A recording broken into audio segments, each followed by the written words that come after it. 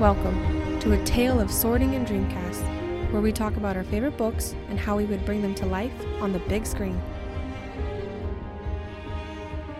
Hi guys, so this is a disclaimer, Lindsay, and I just want to insert this before the episode actually starts.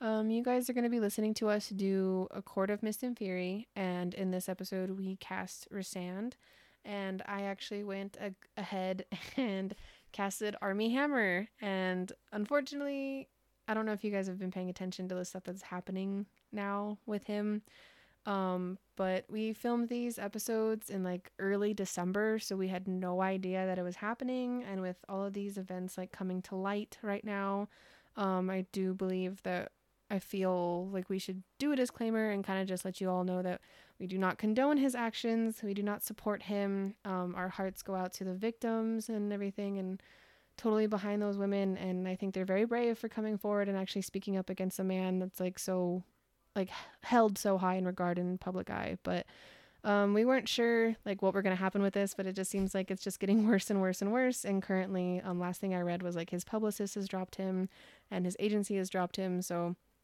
I just wanted to quickly say that, like, as much as we talk about him and swoon about him in this episode, all of this happened way before we knew anything about it. So yeah, I just wanted to throw that out there, and I'm sorry if like listening to it is a little weird.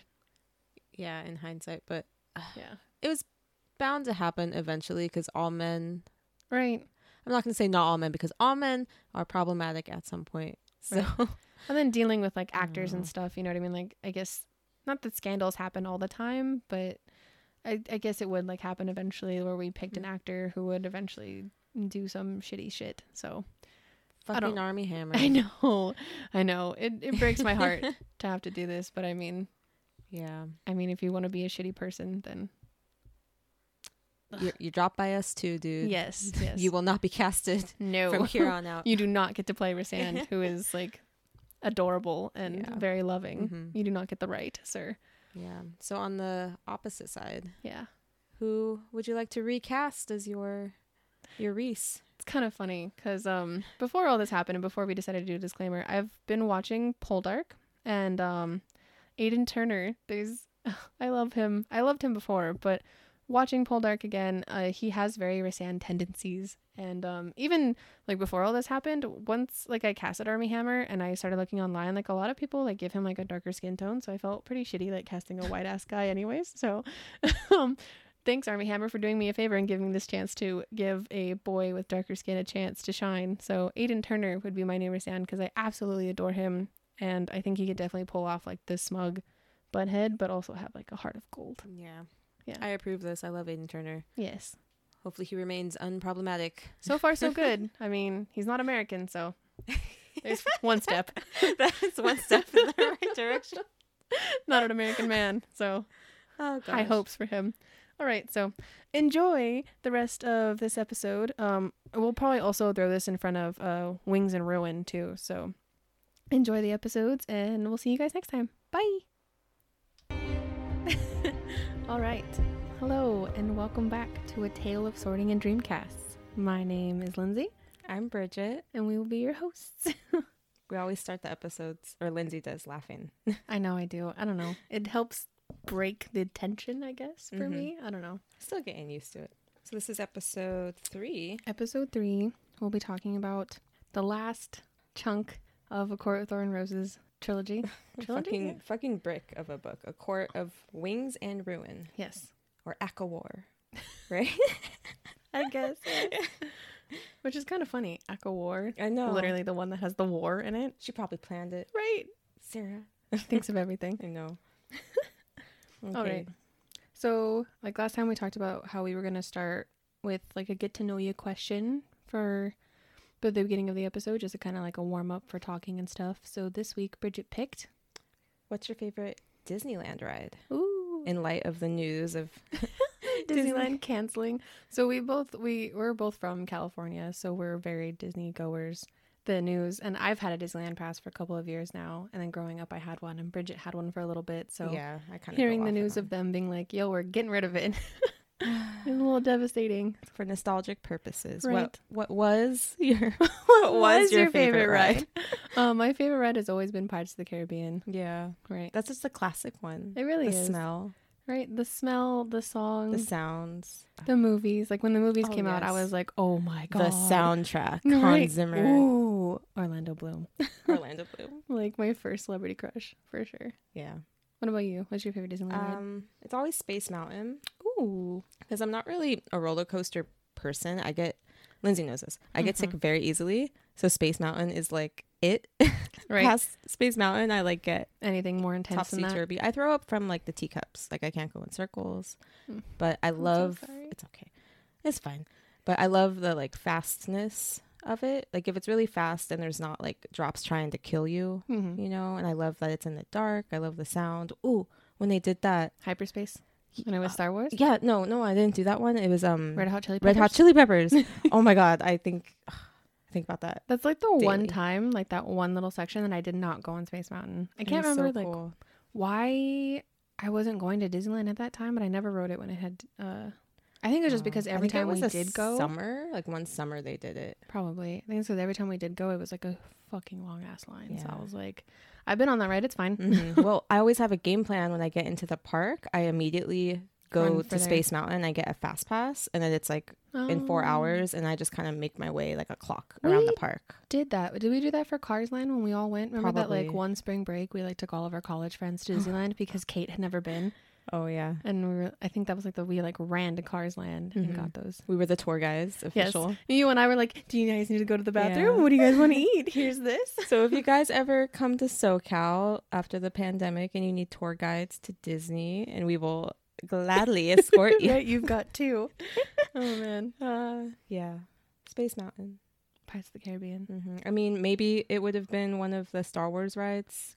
I haven't been. I never went to Star Wars. You would love ride. Oh, I mean, you would love both of them, but I feel like the new. And I always forget what it's called. I just call it the Millennium Falcon ride, but it's called like Smuggler Run or something like that. It's really fun and interactive, but once you've done it like one or two times, like once you've done it to where you've done all the different positions, because the way that ride works, you can either be like a pilot, a gunner, or like a mechanic. And once you've like done all of that, you've kind of, every time you go back in, you're just kind of like, And then you get some groups, like some of them are like older people, so they don't really know how, because like the ride differs on how well you participate. So if you have people that like aren't participating at all, or like are very slow and they don't really understand, it's kind of like a ride. So it's like, unless you got 6 friends and you all take up the spots, or like you get a group of like super into it people, it's kind of like meh.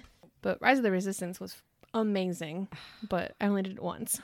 Yeah, I only did it once on my birthday. At least you gotta go into the land, you know. That's cool. Oh yeah, someday we'll be back. Someday, and I'll take you. Oh, you're gonna love it. I know. I'll probably cry. I never cry. I'll cry. All right. Should we get into the summary? Yes. So once again, Bridget has been an angel and wrote down the summary for this book.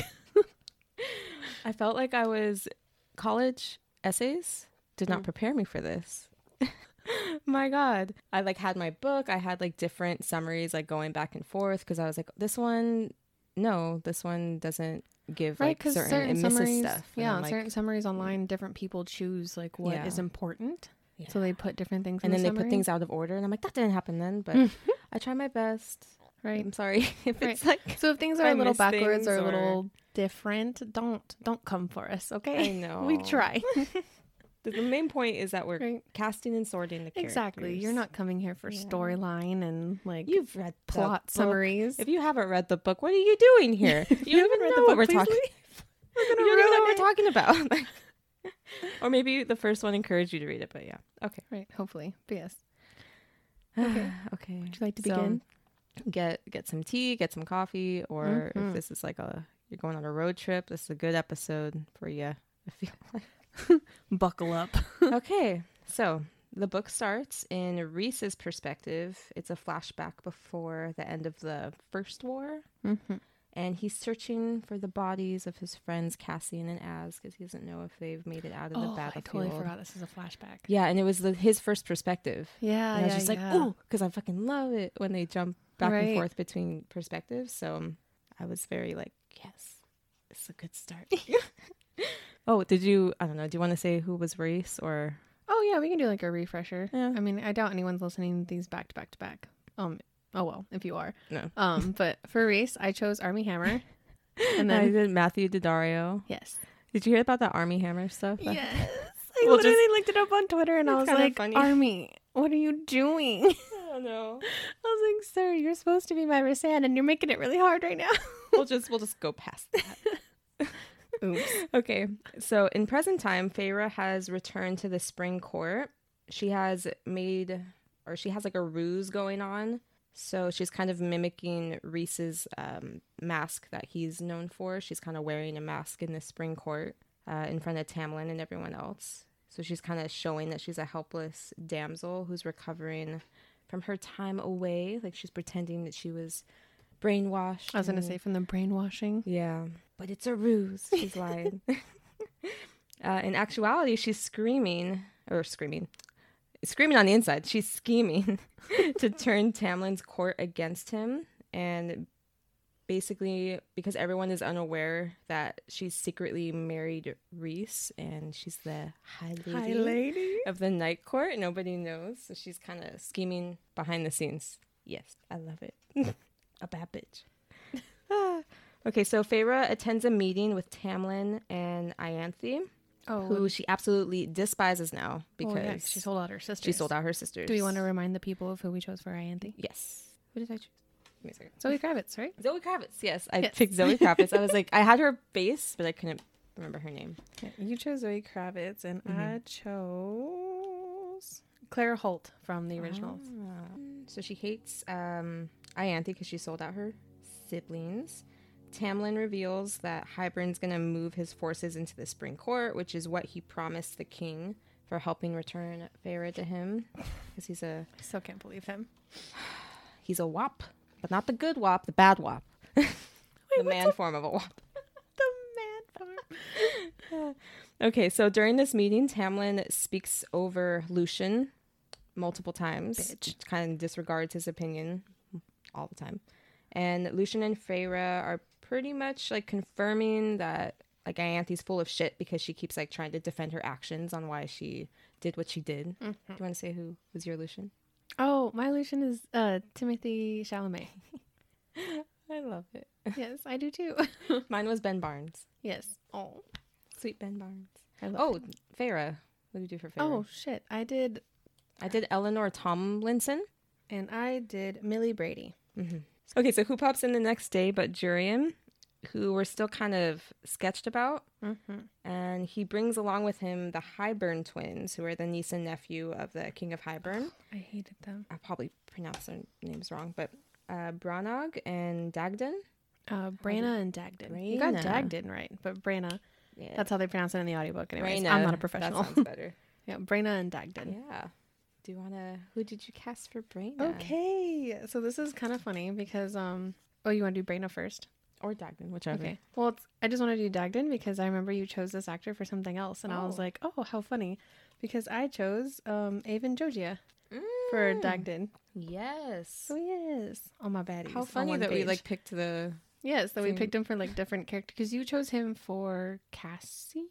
Yeah, I thought he'd be a good... Yes. Alternate choice for Cassian. Well, I mainly just chose him because I knew who I wanted to play Branna, and so I was like, ooh, a good like brother for her would be like Avon Jogia.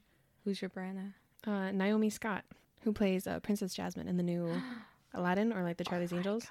Yeah, she's right here. Yes, beautiful choice. They could be badass twins, right? I mean, bad twins, but yeah. Okay, so I picked for Dagden. I did Alex Wolff. Ooh, he's in the Wolf. They were a band, right, when they were little. Like the Nathan? Naked Brothers band. Yes. I know him from the horror movie classic Hereditary. And I stay away from those. He was in the new Jumanji. Yeah, I remember him. Mm-hmm. And then for Branna, I picked Kaya Scodelario. She's in Maze Runner. Oh, I like her. And in the last Pirates of the Caribbean movie. Yeah. Yeah. Oh, I totally forgot. It all ties back to Disney. Back to our roots. Because I tried to pick ones that would kind of look related. And I don't know. she can obviously play like a bad girl. She, Yeah. you know. I was like very heavily influenced on the like there's one artist that on like the Court of Thorns and Roses like fan page that they use like all the characters photo of, and like literally they're in the same position, like the picture of Bregna and the picture of Naomi Scott, and I was like, oh my god. So then that's how I kind of chose Dagden. So And then Jurian, I did Nicholas Holt. Oh, and I did Logan Learman. We're like equal, I feel. Right. Honestly, I'm like the same.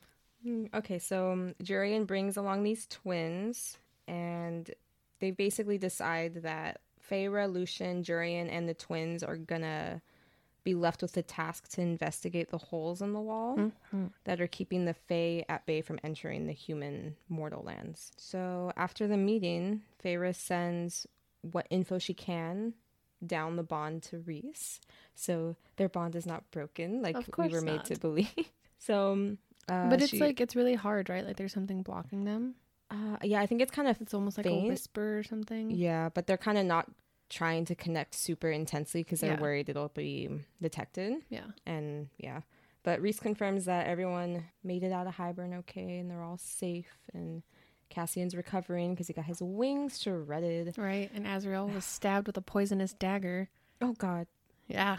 Leave the bat boys I know. Poor baby bat boys.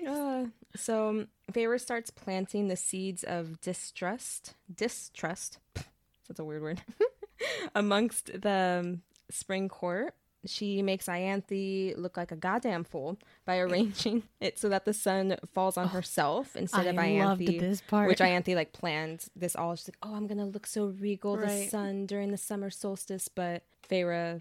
I don't know, master planned it so that the sun fell on her and everyone's like, oh my God, she's blessed. And then like Lucian like kneels and like kisses her hand, doesn't he? Yeah, because like, Lucian plays like a big part in this, and he's just like, all right, I'll play along. Yeah, because he just, like, hates Ianthe too. He's like, oh yeah, do whatever I can. Right? And I think like, he's suspicious of Feyre. He's like, immediately he's just like something. Well, I think he later on says that like his eye can see certain magic, and I think he knew that like her bond wasn't broken. Why did I totally forget about his eye? Yeah. Oh, girl, I'm sorry. It's okay. I just absolutely love him, so you know. I know. But I think he like later on says that he can see certain types of magic, so I think he saw her bond still, even though she was like sitting there claiming like, oh, so when the Hybern or when the king was like, oh, I broke it, and he's like, bitch, it's still there. Yeah, that's why, like, at the very end, like, she can, like, Feyre mentions at the end of the last book, he's like, she's like, yeah, Lucian kind of looked at me like he knew I was lying, but for some reason kept his mouth shut. Because he's the master liar, and he just knows when everyone's bullshitting. He's like, I got a magic eye, bitch. Yeah. Because later on he says that he can see things with his eye, because I always thought, because at this, well, not in this point. Well, I guess I'll talk about it later. Just kidding. Keep going. Okay. So she also starts hanging around Lucian more often to make like Tamlin jealous. She's like putting her hands on his shoulder or walking next to him. What did she do that night scene? Yeah, she was like, oh, I'm gonna go to bed early, and Tamlin's like, okay, cool. And then she like goes and talks to Lucian, and Lucian's like, oh, hey, like she like busts into his room, and he's like shirtless, and she's like, oh, and he's like, what are you doing? And she's like, oh, I can't sleep, like I'm having terrors. And he's like, oh, okay, like good night, Feyre. And she like goes back to her room, and then she makes a noise or something, so he comes rushing in, and he's like, what's wrong, like how can I help you? And so he's holding her, and then Tamlin walks in on that, him like Lucian shirtless and him holding Feyre, and Feyre's like, checkmate. And Lucian's just like, you bitch. Because Lucian obviously turns around and is like, this was all a ruse, and all she wanted was to make Tamlin jealous. And I was so pissed at her. I was like, look, you can do whatever you want, but if you put my baby's life on the line, I'm going to murder you. It's funny because I was like, yes, like I was pissed. I was like, anything to piss Tamlin off, but I understand why. Yeah, I mean, if you want to piss Tamlin off, be my guest. If Lucian was in on it. But don't use Lucian. That's the part I didn't like. Did you say be my guest? Oh my God. we keep making like connections to the, well, I mean, everyone does, right? Because everyone on TikTok's like, if you like Beauty and the Beast, you should read these books. But we keep making connections, and it's just so funny. And yes, I did say be my guest, but whatever. But that's the part, that's what mainly I was mad about. I was like, if you want to do that, that's fine. But at least just like tell Lucian that you're going to do it. Because at this point, Lucian thinks that Tamlin's losing it. Yeah. And that Ianthe's a batshit crazy girl anyways. What I loved about Feyre in this whole bit when she's like scheming. Mm-hmm. They don't reveal it to the reader. Like, she's just kind of doing her thing, and then it doesn't click for us what she's trying to do until it's like already done. Right. You know what I mean? Yeah. So she's kind of bamboozling us as well. So that was fun to read. So one time when Tamlin loses his temper with Feyre, she doesn't use her shields, and she lets like when he explodes with his power, she lets the debris hit her, so that when she's walking around the court afterwards, everyone like sees her injuries, so they know. I mean, they know when Tamlin busts up. That's another part I love, because it hits her like in the forehead and like cracks something on her eyebrow, and she starts to bleed. And she like, Lucian runs in and he looks at Tamlin and he's like, "What did you do?" And it's just like, oh, it's great. He's always done. Yeah, exactly. And Lucian's like, how could you? And like Lucian like ushers Feyre up to her bed, and everyone, because like all the guards and stuff see that and see Lucian being like, "You monster," and then carry Feyre up, and Tamlin's like, "Oops." You dumb fuck. I feel like he's always like that. So ultimately, Feyre succeeds in dismantling the spring court from the inside. Yes. Right. While the party of Feyre, Lucian, Jurian, and the twins are inspecting the holes in the wall, they end up finding 3 children of the blessed, which is the like Fey cult in the human mortal mortal realm. Basically book talk. So they're through like the hole in the wall, and the twins are trying to like usher them through. With Jurian's there as well, and he's kind of has a weird reaction that we're not used to. Like, he's kind of protective, and he's just like, "What the hell are you guys doing here? Like, get the hell out." So Feyre ends up using her Demanti. How do you say it? Demanti abilities to jump. It's okay. All words are made up.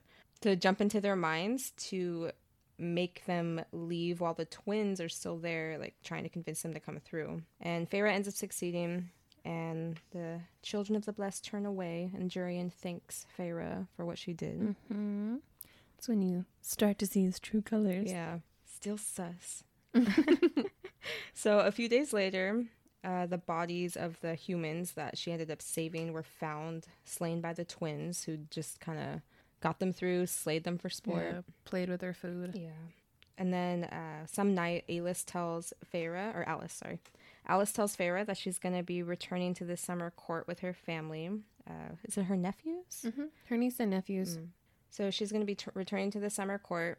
I think it's just 2 nephews. Oh, okay. Not a niece. Just 2 nephews. So she knows that the spring court's fucked. And she's like, "I'm peacing out." Yeah. And she's like, "This is falling apart bit by bit." Because I think Alice knows that she's up to something. Like, Alice knows that Feyre's playing games, and she's like, "Look, I ain't got time for this," and like takes her nephews and is like, "I'm going back home. I'm Mrs. Potts. I know what's up." Exactly. Chip, pack your bags. So Feyre learns that Hybern is going to use the cauldron to collapse the wall, and she decides that she's going to be escaping back to the night court like ASAP. Once she learns that info, she's like, "Okay, I've learned all I can. I've done what I can. I'm peacing out." She found like the big chunk of information. Yeah. So while she's trying to leave, Feyre comes across Ianthe trying to force herself onto Lucian. This bitch. So Feyre has the choice. It's like, do I just leave, or do I save Lucian, while I can? So I'm sure you all can just imagine the conversation I was having with her in my car as this part. She's like, "I could just run." And I was like, "Listen, you run, I will kick your ass." And she's like, "Or I could go back for him." I'm like, "You better go back for him." Like, I'm just talking back to the audiobook. Like, she can hear me. It was really bad. Any scene with Lucian, I just look at you and give you the mic. I'm like, "Go off." Yes. So Feyre ends up making the decision to save him. She breaks into Ianthe's mind and forces her to smash her own hand with a rock. Super intense. I loved it. Damn, Feyre. I loved it. Fuck. And the twins appear, of course, and they reveal that they've slowly been poisoning Feyre to like weaken her abilities. Was it with Faebane that they were doing I think like so. very. Yeah, she like keeps getting like super slow headaches, and doses. she doesn't really know why. And like her food and stuff. Yeah, it's the headaches and like how why using her power takes a lot out of her, and then also why the bond is muted. Oh right, that's why. Okay, so Feyre's been getting poisoned, so her abilities are not like up to where they should be. But Feyre and Lucian are still able to defeat the twins, and the fight results. Doesn't Lucian like decapitate? Yeah. The boy, right? There's a decapitation of Branna. Oh, okay. And then the slaying of Dagden. There you go. So he gets stabbed. I don't remember who did the beheading. I think it's Lucian. There's a lot of beheading in this. Well, because I think, oh, that's right. Foreshadow. But I think it's because, oh my God, wait. Does Lucian, I think Lucian does, and then doesn't it Elaine? Holy fuck. Look That'd at be those mates just amazing. like, I think it is. I think, yeah, Where's because my I'm pretty book? sure Lucian, I'm pretty sure it is Lucian that decapitates him because I'm pretty sure Feyre is like battling him because she kills, oh no, sorry. You just said they decapitate Branna. Yes, she gets decapitated. Yeah, she does. But I think Lucian does because I think she's like fighting with her and then Lucian full on just like comes up behind and just, or maybe it is Feyre. I can't remember. Hold on, we're fact checking. Okay, we're back from fact checking. So Feyre stabs Dagden. Lucian had barely heaved his blade out of Branna's severed neck. It was Lucian. So it was, oh my God. And then Elaine is the one that gets the King of Hybern from behind like the exact same way. Yeah, well, yeah, she stabs him in the neck. She stabs him in the neck. And then, well, Nesta decapitates him. yeah. But they do the killing blow. Yeah, but they do like the actual stabbing of the neck. Hey. Look at those mates. We literally just put that together. Yeah, I was like, wait a minute. Oh, man. That was great. Okay. So, Just had a moment. Sorry. Lucian decides to escape with Feyre, mostly so that he can be reunited with Elaine, his mate. Mm-hmm.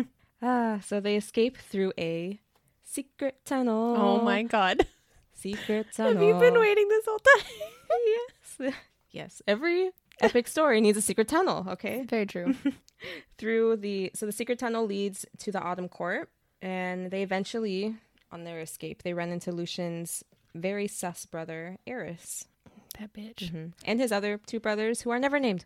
They're not named at all? They're not named. It's just like, Interesting. oh, this brother, that brother, Right. Eris. The other ones don't really play a big part in it. Well, they No. haven't yet anyway, so They're it's just mainly kinda just in a Eris, because Eris is the one that's like in line for the throne. But yes, would you like to go first on who you casted for Eris? Sure. I casted Oliver Jackson Cohen. Oh, the name Probably- sounds familiar. Ooh, I'm excited. So he is in The Haunting of Hill House. He's also that's in The Invisible Man. He plays the Oh. Invisible Man. So Two things I would never watch. Oh, nice. Yep. Oh, I could definitely see him being like Ben Barnes's or Timothy Chalamet's brother, like older brother. Because I try to make it so that they vaguely resemble each Right. other, but they both have like a long-ish Yeah, like face. longish And then who I face. casted for the dad, and I'm like, yes, he looks Makes like his sense. dad. Okay, Nice. who'd you cast? I casted Jaya Courtney. Oh, Yeah, he is. You from- love him. I do love him. Yeah, so I casted Jaya Courtney. He is in Divergent. He plays the bat. I don't remember. I only watched those movies once. But he's also in I think it's called like I, Frankenstein. Remember the one with the guy that plays Harvey, the Two-Face, and there's like the gargoyles? Oh my god, I totally forgot about that movie. Right? Wow. So he's in that movie and he plays like the head gargoyle.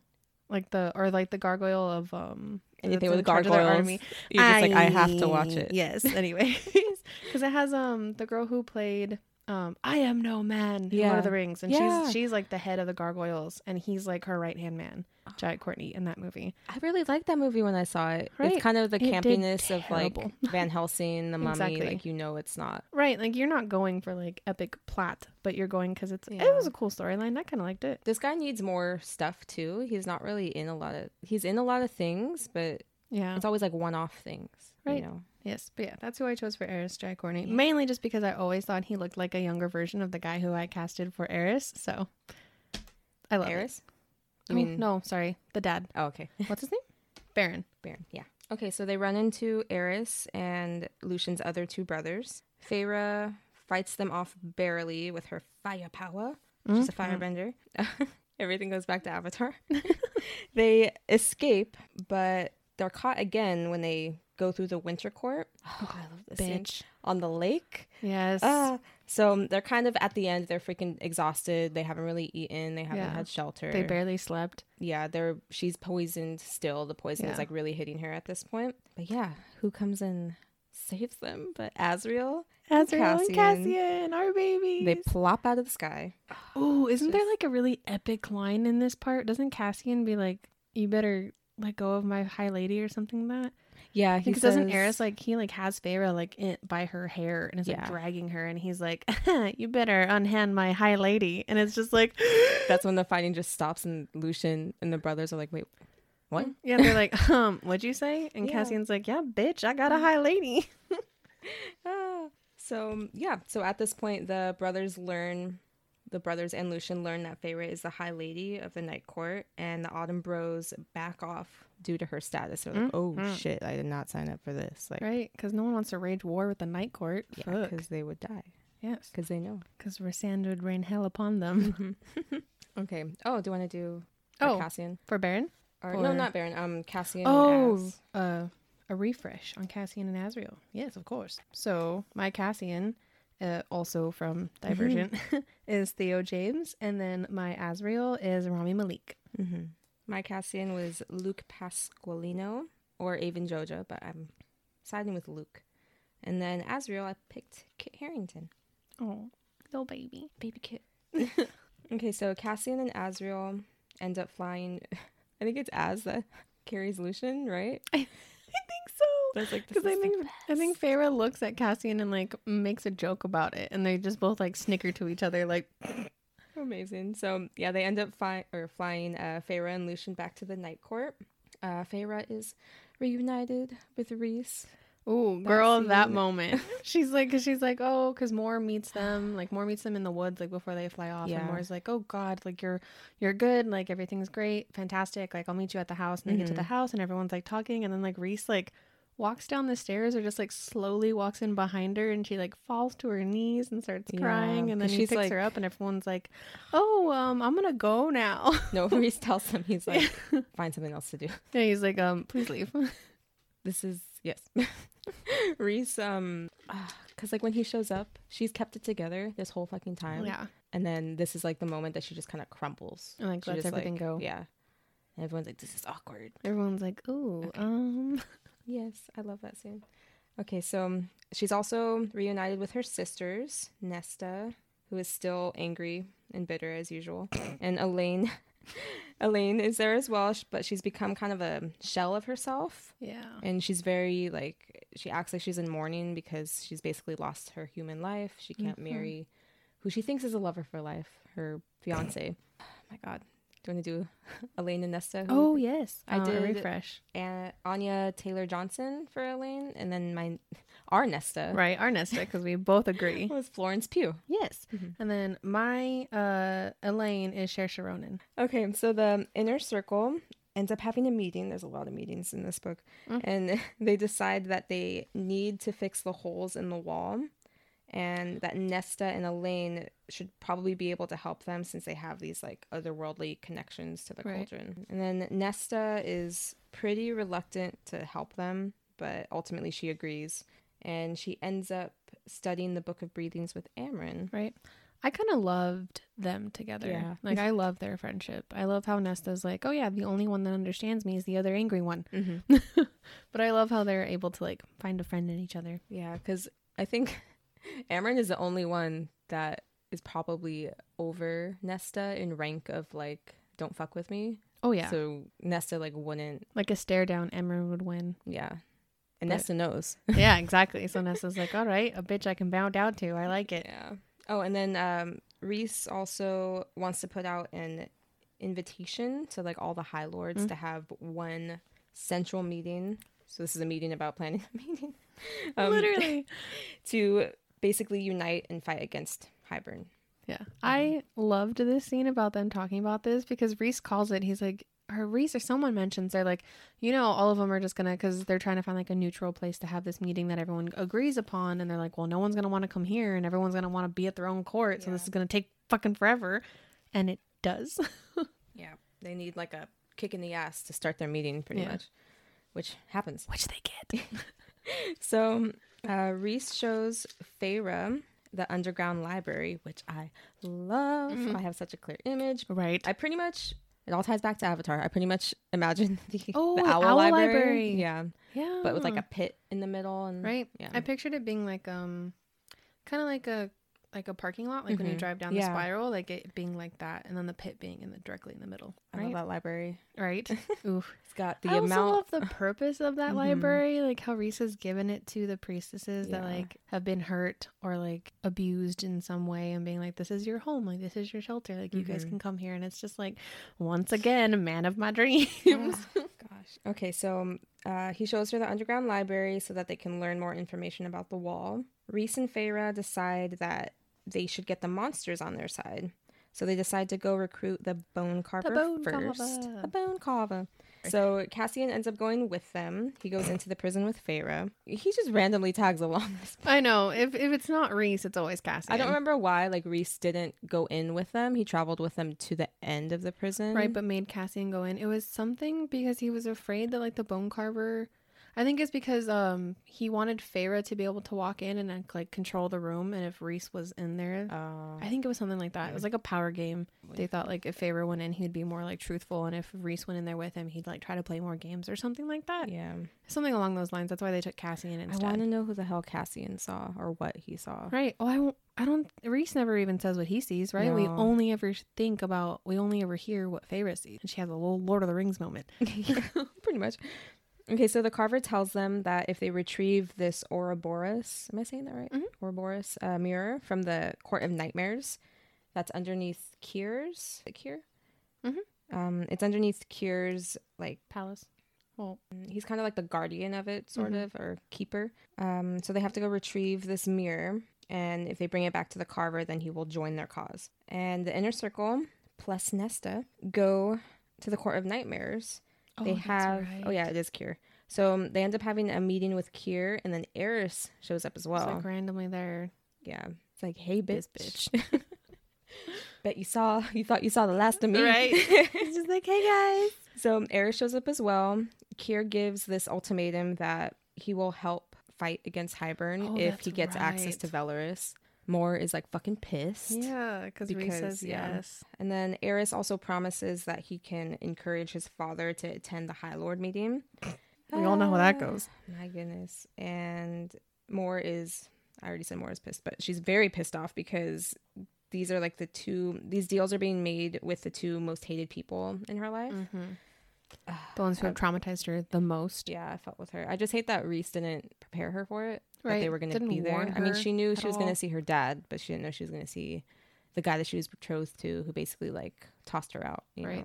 Sarah J Maas keeps hinting at the fact that like Eris has like this secret past that we don't know about that like will make him like not seem so bad. And I'm like, well then tell us already, because I hate this man. Because he always says stuff. And Feyre always because when there's a meeting where Eris actually sees Lucian, right? I think at the very end of this book, and Feyre even mentions like, oh, he like looks at him with like concerning eyes, or like someone mentions like how he did something to his brother and he like looks like regretful almost, like Feyre always points out that his facial expressions don't like coincide with like what his actions or something, and it's supposed to mean like he did it for a reason, we just don't know what that secret reason is. And I'm like, well then share with the class please. Because I guess when Lucian left the court and defected to the Spring Court, they say that Eris was the one that told Tamlin. Yeah. Eris was the one that told Tamlin that Lucian was on the run. Like secretly aided him, or he made it so that he could escape, kind of. So, because I think he tells Feyre that he was just like, well, who do you think told Tamlin that Lucian was like running? Yeah. He's like, who do you think like gave Lucian the head, like the 10-second head start to like get there? Okay. So Feyre learns that, she like straight up asks Kyr about the mirror, and he's like, oh yeah, you can take the mirror, but you have to look into it first, and you have to survive it, because no one's done that part. It turns you mad, pretty much. And she's pretty much, no, I don't know if this is worth it. Right. So, she's like, should I be broken before we go into the biggest battle of our lives? Yeah, she's like, I've been broken a few times already. Like, I don't know, man. Poor thing. Like, I'm barely holding it together. She's like, it's not. I'll just kind of come back to this. So back in Velaris, did I say that right? Mm-hmm. Yay. Amryn says that he didn't say that right. It's just the way that the audiobook says it. The audiobook calls it Velaris, but I've heard many people call it Velaris. So it's like to each their own. Yeah, so back in Velaris, Amryn says that the Carver will need to be bound to a body like her if he's to be set free. That's how she like got out of Azkaban. Oh yeah, Azkaban, Alcatraz. That's what it is. Lucian tries to help heal Elaine's mind through their mating bond, and this freaks her out a bit, even though he does end up reaching her, and it kind of shocks her, and it's like the first response that they've ever gotten from Elaine. She's like, what the hell did you do? Is that the part where she's in like the reading room? Yeah. And the sisters are in the back and Lucian doesn't know, and he's like, he only went in there to get a book, and he's like, oh, she's here, and like he tries to like sit down and talk to her, and he's so nervous, and it's so cute, so awkward. It's hilarious. I love him. And then Feyre kind of uses her mind powers to kind of be like, what the fuck? Like kind of chaperone the situation. Yeah, chaperoning pretty much. She's like, what the fuck's this guy doing? Yeah. She's like, oh, it's fine. And Nesta is like, she's holding back Nesta because Nesta's around the corner. Nesta's like, hold my earrings. I'm going for him. Okay, so Feyre is trying to learn how to fly as well. Azriel's trying to teach her, trying so hard. I love these scenes. And to encourage her because she's not doing very well. So he tells her this story. I love this story. He tells her a story of how Nefel. Yes, Nefel. Saves Miriam.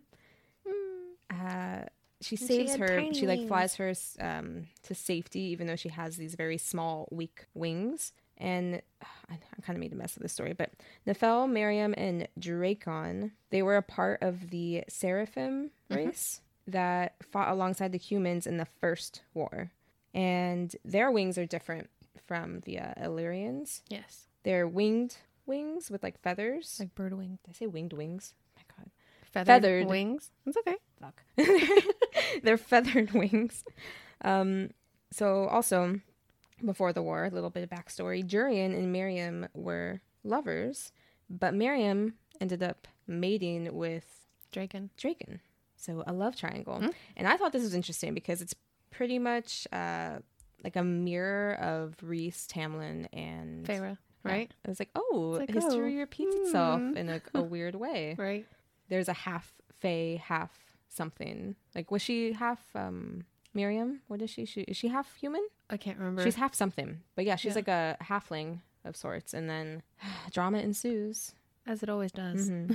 So, yeah, Dracon and Miriam end up mated. And then some nonsense happens. And Nefel, who I think she was like a bookkeeper or something. She wasn't really meant to go into battle because her wings are so small. And it was like, no, you're just like a risk. But she ended up saving Miriam, who is like their queen, basically. Because their tiny wings made her faster than everybody else. Yes, and she saved them. Yeah. I love that story so much. I loved it. Yeah, like the entire time I was like, stories. Do you want to cast? Do you want to do Nefel first? Oh, I didn't do any of these. Oh. No. Oh, I didn't know we were doing these. Whoops. Did you do Dracon and Miriam? I did. And Nefel? Yeah. I didn't do these. Oops. It's okay. There's a lot of fucking characters. I was not informed. I didn't think too much about them. I was just like, oh, this one. So Miriam, I picked Emma Watson. Ooh. Or someone small and dainty like her. I mean, I know that a lot of the people we're picking are kind of big named people, but it's like, these are dream casts. So right. I can pick whoever the hell I want. Ideally. I mean, I'm sure they'll pick unknown people or like, but yeah, I pictured someone like Emma who's kind of tiny. And then for Miriam, I picked Antonia Thomas. She's in the Misfits TV show on BBC, and she's in The Good Doctor. So Emma Watson was supposed to be Nefel? Yeah. You said Miriam. Did I? Oh, I'm sorry. Sorry, Nefel. I picked Emma Watson. Emma Watson. Okay. And then Miriam is Antonia Thomas. Ooh, she's pretty. Yes. And then for Draco. Oh, she's excited.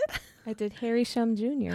I love him. I know you do. Oh. I'm trying to keep it as diverse as I can. Right. Ooh. And he needs to be in more stuff too. Yeah, he does. Oh, I really want to watch the movie he was just in, but I know I'm going to cry because it's the cancer movie. No, I can't watch it. I'm like, maybe I'll watch up to the point before he gets cancer. I think the cancer happens like pretty early on. God damn it, I'll watch 10 minutes. Yeah. Well, just because like the whole commercial, like in the trailer, it says he's like, hey, if it's bad news, like let's get a dog. And she's like, don't say that. Like literally the next scene is like him getting like he's holding a beagle. God. And she walks up and she's like, no. Yeah, I'm not watching the movie. Yeah. So I'm pretty sure the cancer happens pretty early on. Yeah, that was just kind of extra. I was like deep into it. Yeah. So that's why. I totally forgot about them, honestly, because it's okay. It's fine. So many fucking characters in this. I was too big. Like I was, because we also casted all the Highlords, and I was so stuck on the Highlords that I totally forgot about the other little ones. Okay, I did that whole backstory. So while in the library, Nesta and Feyre are ambushed by Highlords ravens, which are kind of like assassins sent from Highlords. And as they're retreating, they come across a monster in the pit of the library. This monster's name is Bryaxis. Feyre is like fucking terrified because no one can like look at this monster. Well, also didn't Cassian flew down there once and he was like never again, like terrified. He will not fucking tell. Yeah, and so Cassian's it's like, never scared. Exactly. If Cassian's scared of something, she's like, "What the fuck is this thing?" What is it? He's probably my favorite monster. Bryaxis, yes. Yeah, I love him. Or the Cyril, but I think the Cyril is a character. Well, if I had to choose, because they hire but they hire the Weaver, the Carver, and Bryaxis to come fight with them. And if you had to choose one of those three, who would you choose as like your favorite? Bryaxis. Oh, I think I might choose the Bone Carver. Oh, I just love his sassiness. I just love that he's just like, yeah, I want this mirror for reasons. Later on, he's just like, yeah, I didn't really want the mirror. I just wanted to see you suffer. All these monsters are just like fucking with everybody. Right. Well, I mean, when you live that long, you got to find humor in something. This is true. Yeah, so Bryaxis ends up making a bargain with Feyre that he will kill the ravens for her if she brings it company someday. Yeah. And while Bryaxis kills the ravens, Rhys and Rhys, did I say that right? Rhys, we all know what you're talking about. Rhys and Cassian appear, and Cassian gets Nesta and Feyre to safety. Oh. He like gathers Feyre. He finds Nesta first. Yeah. Because Feyre's like, get the hell out of here. Like, run. So he finds her first and then comes in and comes back. Like, gets Feyre and he's like, just don't look. Just don't look. Just don't like, don't look behind you. And she's like, okay. Did you cast Bryaxis at all? Oh, he's never really given a form. He's just given like a black blob. Did you give him a voice? Did you give who? Oh, she has the biggest smile on her face. Who? Wait, where's my picture? Because I would think it was just a voice, like a very deep voice. This bitch. I picked Corpse Husband. Oh my god, yes. See, I wouldn't have gone for that just because like in the audiobook it's a woman narrating. It's supposed to be from Paris' perspective, so it's not really like a deep voice, but I would fucking love if Corpse would voice Bryaxis. If you don't know who Corpse is, you're probably not on TikTok or you don't watch Twitch streams. I was gonna say you're probably not on YouTube or Twitter, but Corpse is the faceless YouTuber who's been streaming a lot of Among Us with a super, super deep voice. Also has a few songs on, not Spotify. Spotify, yeah. Yeah, it's on Spotify. Yeah, his music's on Spotify. He's kind of like a super deep voice streamer a little bit. But his main focus is on music and he's faceless. And he has like this super, super deep voice. Just picture this, if you will. You're in a dark pit in the library. You're looking at these ravens that are not actual ravens, about to kill you. Yeah. And then who comes behind you but this black mist whispers in your ear, you need some help? Like with a deep voice. Like I can't make my voice that deep. Right. Like imagine Jason Momoa but then like down an octave. Oh yeah. Yeah. Like it's deep, but it's beautiful. And the fact that he's like not shown makes it even better because he's never really given a form and like no one in the world knows what Corpse looks like. So it's perfect. I just love how you had like the biggest smile on your face and got so excited to tell me that. You're welcome. Because she knows how much I love him. She has a sticker of his Among Us character. I got a sticker on Etsy. It's adorable. And he's my phone lock screen. So you're welcome. Yep. I'm amazed you didn't get it because I was like deep voice and you're just like looking at me. I'm like, what? Well, because I assumed an actor, so I was like waiting. I was like a deep voice actor, but yeah, he'd be an amazing like anime voice girl, villain. Like Bryaxis. Oh. Okay, continuing. So Feyre realizes after this whole debacle with the ravens that Elaine was made into a seer by the cauldron because during her weird mutterings earlier, Elaine mentioned that ravens were coming, but everyone's like, yeah, okay, she Elaine. says 2 raven feathers are touching the ground or something like that. Yeah. Which, I'm sorry, but the entire time that Elaine was saying all that stuff and like she would go into one of her moments and the sisters would just look at each other like, oh, here she goes again. The entire time I was like, she's telling you premonitions. Like, have you guys never been, like, you're in a world of magic and none of you can tell me that she was a seer? Like, it took you that long? Which, by the way, who figures it out? Our boy Azriel. Of course. The seer himself. Which, okay, so the part that I was talking about earlier when we were talking about Lucian, like how he can see stuff, it like dawned on me that that's why, because remember they say like the mating bond, like it chooses mates by like like their likelihood, like calls to like and stuff like Yeah. that. So the fact that Elaine's a seer and Lucian can see things, like they're both kind of seers of magic in a way, in their own way. But that's like why they were chose to be mated. We're having all of these Yeah. epiphanies. It dawned on me because when I think it's because Feyre's like, well, why couldn't it have chosen Asriel for Elaine? Because she like thinks that's such a better match, which the world does, but whatever. And Rhysand kind of mentions that, oh, you know, it just chooses like calls to like it just chooses like who they think will be the best match. And I was like, oh, because they're both seers. So that's so cool. Just a little tidbit I thought of. Good connection. Well, thank you. So after Feyre reveals that Elaine has basically become a seer, Elaine has a vision, just like is muttering weird things all the time, and then like a vision, full on That's So Raven, right? Has a vision about the mortal queen who has been cursed to turn into a firebird every night, and she was basically sold to this evil lord in the mortal lands. So we got a phoenix on our hands here, and Lucian is like, well, this is important. I guess I'll just go investigate this. Yeah, because they're all like, I'm going to go. No, you can't go. I'm going to go. No, you can't go either. And Lucian's like, sit down, bitches. I'm going to go. He's like, I'm the odd one out here. I am the this seventh wheel. Hurt me because he was just like, well, nothing's keeping me here. And he like looks at Elaine and he's like, well, there's nothing for me here. And like looks at Elaine while he's saying it. And I'm just like, and Feyre's between them like, Elaine, right? Talk to him. That's my Tell him to part. stay. Like Feyre needs to make up her mind because sometimes she's like, oh no, her and Asriel make such a better couple. And then there's some moments where she's just like, Elaine, talk to Lucian. And like, Rhys is like, stop fucking matchmaking. Just let it happen. And Feyre's like, yeah, no worries. And secretly plans like their wedding. Oh my God. So Lucian volunteers as a tribute to go find the queen because they all believe that she's going to play a huge part in this war and that she can aid them. Yes. And I feel like this queen is gonna play a bigger part because it's like there's no way you're this. Have this cool she gave her ability. like a whole background, and she like plays doesn't play a big part, but you do. She introduces her very well at the end of this book, so I'm like, you don't do that to a character that you just plan on like never touching again. She's so cool. What do you mean she comes in at the last second? Like, literally the last second. Yeah, so I feel like in the next series she's gonna be brought back. Or probably not. I don't think like this next series because isn't this like the next one that she's like currently reading? Isn't that reading? Well, that she's currently writing. Isn't that supposed to be like more of like Nesta and Cassian? I don't really know. People think it's like a trilogy, but each book is going to be different perspective. Ooh. So they think the first book will just be Nesta, but I could be completely wrong. Right. Who knows? Speculations, but maybe. I don't mind either way. Right. That'd be kind of cool to get like a whole Vasa like backstory and then like an origin story, if you will, and then like future stuff. Yeah. I think that'd be cool. Okay, so Rhys learns that the summer court is under attack by Hybern and that nobody has gone to aid for them. Also, how does he find that out again? I don't remember. Because Varian tells Amryn. Right. Oh yeah, Varian and Amryn have this like side thing going on. Because Amryn like bursts through the door and she's like, summer court's under attack, and they're all like, oh shit. And then later on she's like, yeah, Varian told me. But I think it's so cute. Like she still has a fucking blood ruby out for her in his land, and he's like, hey, babe, just letting you know, my land's being attacked. Because I think Varian told them because he thought that they might be attacking everywhere. Like they weren't sure if they were only attacking Summer Court. So Varian's like, oh, I told them because just in case, like a heads up. They're like, Hybern's attacking. He's an interesting character, that guy. He really is. Kind of like sees Amryn and he's just like, that's where my loyalty lies. Oh my God.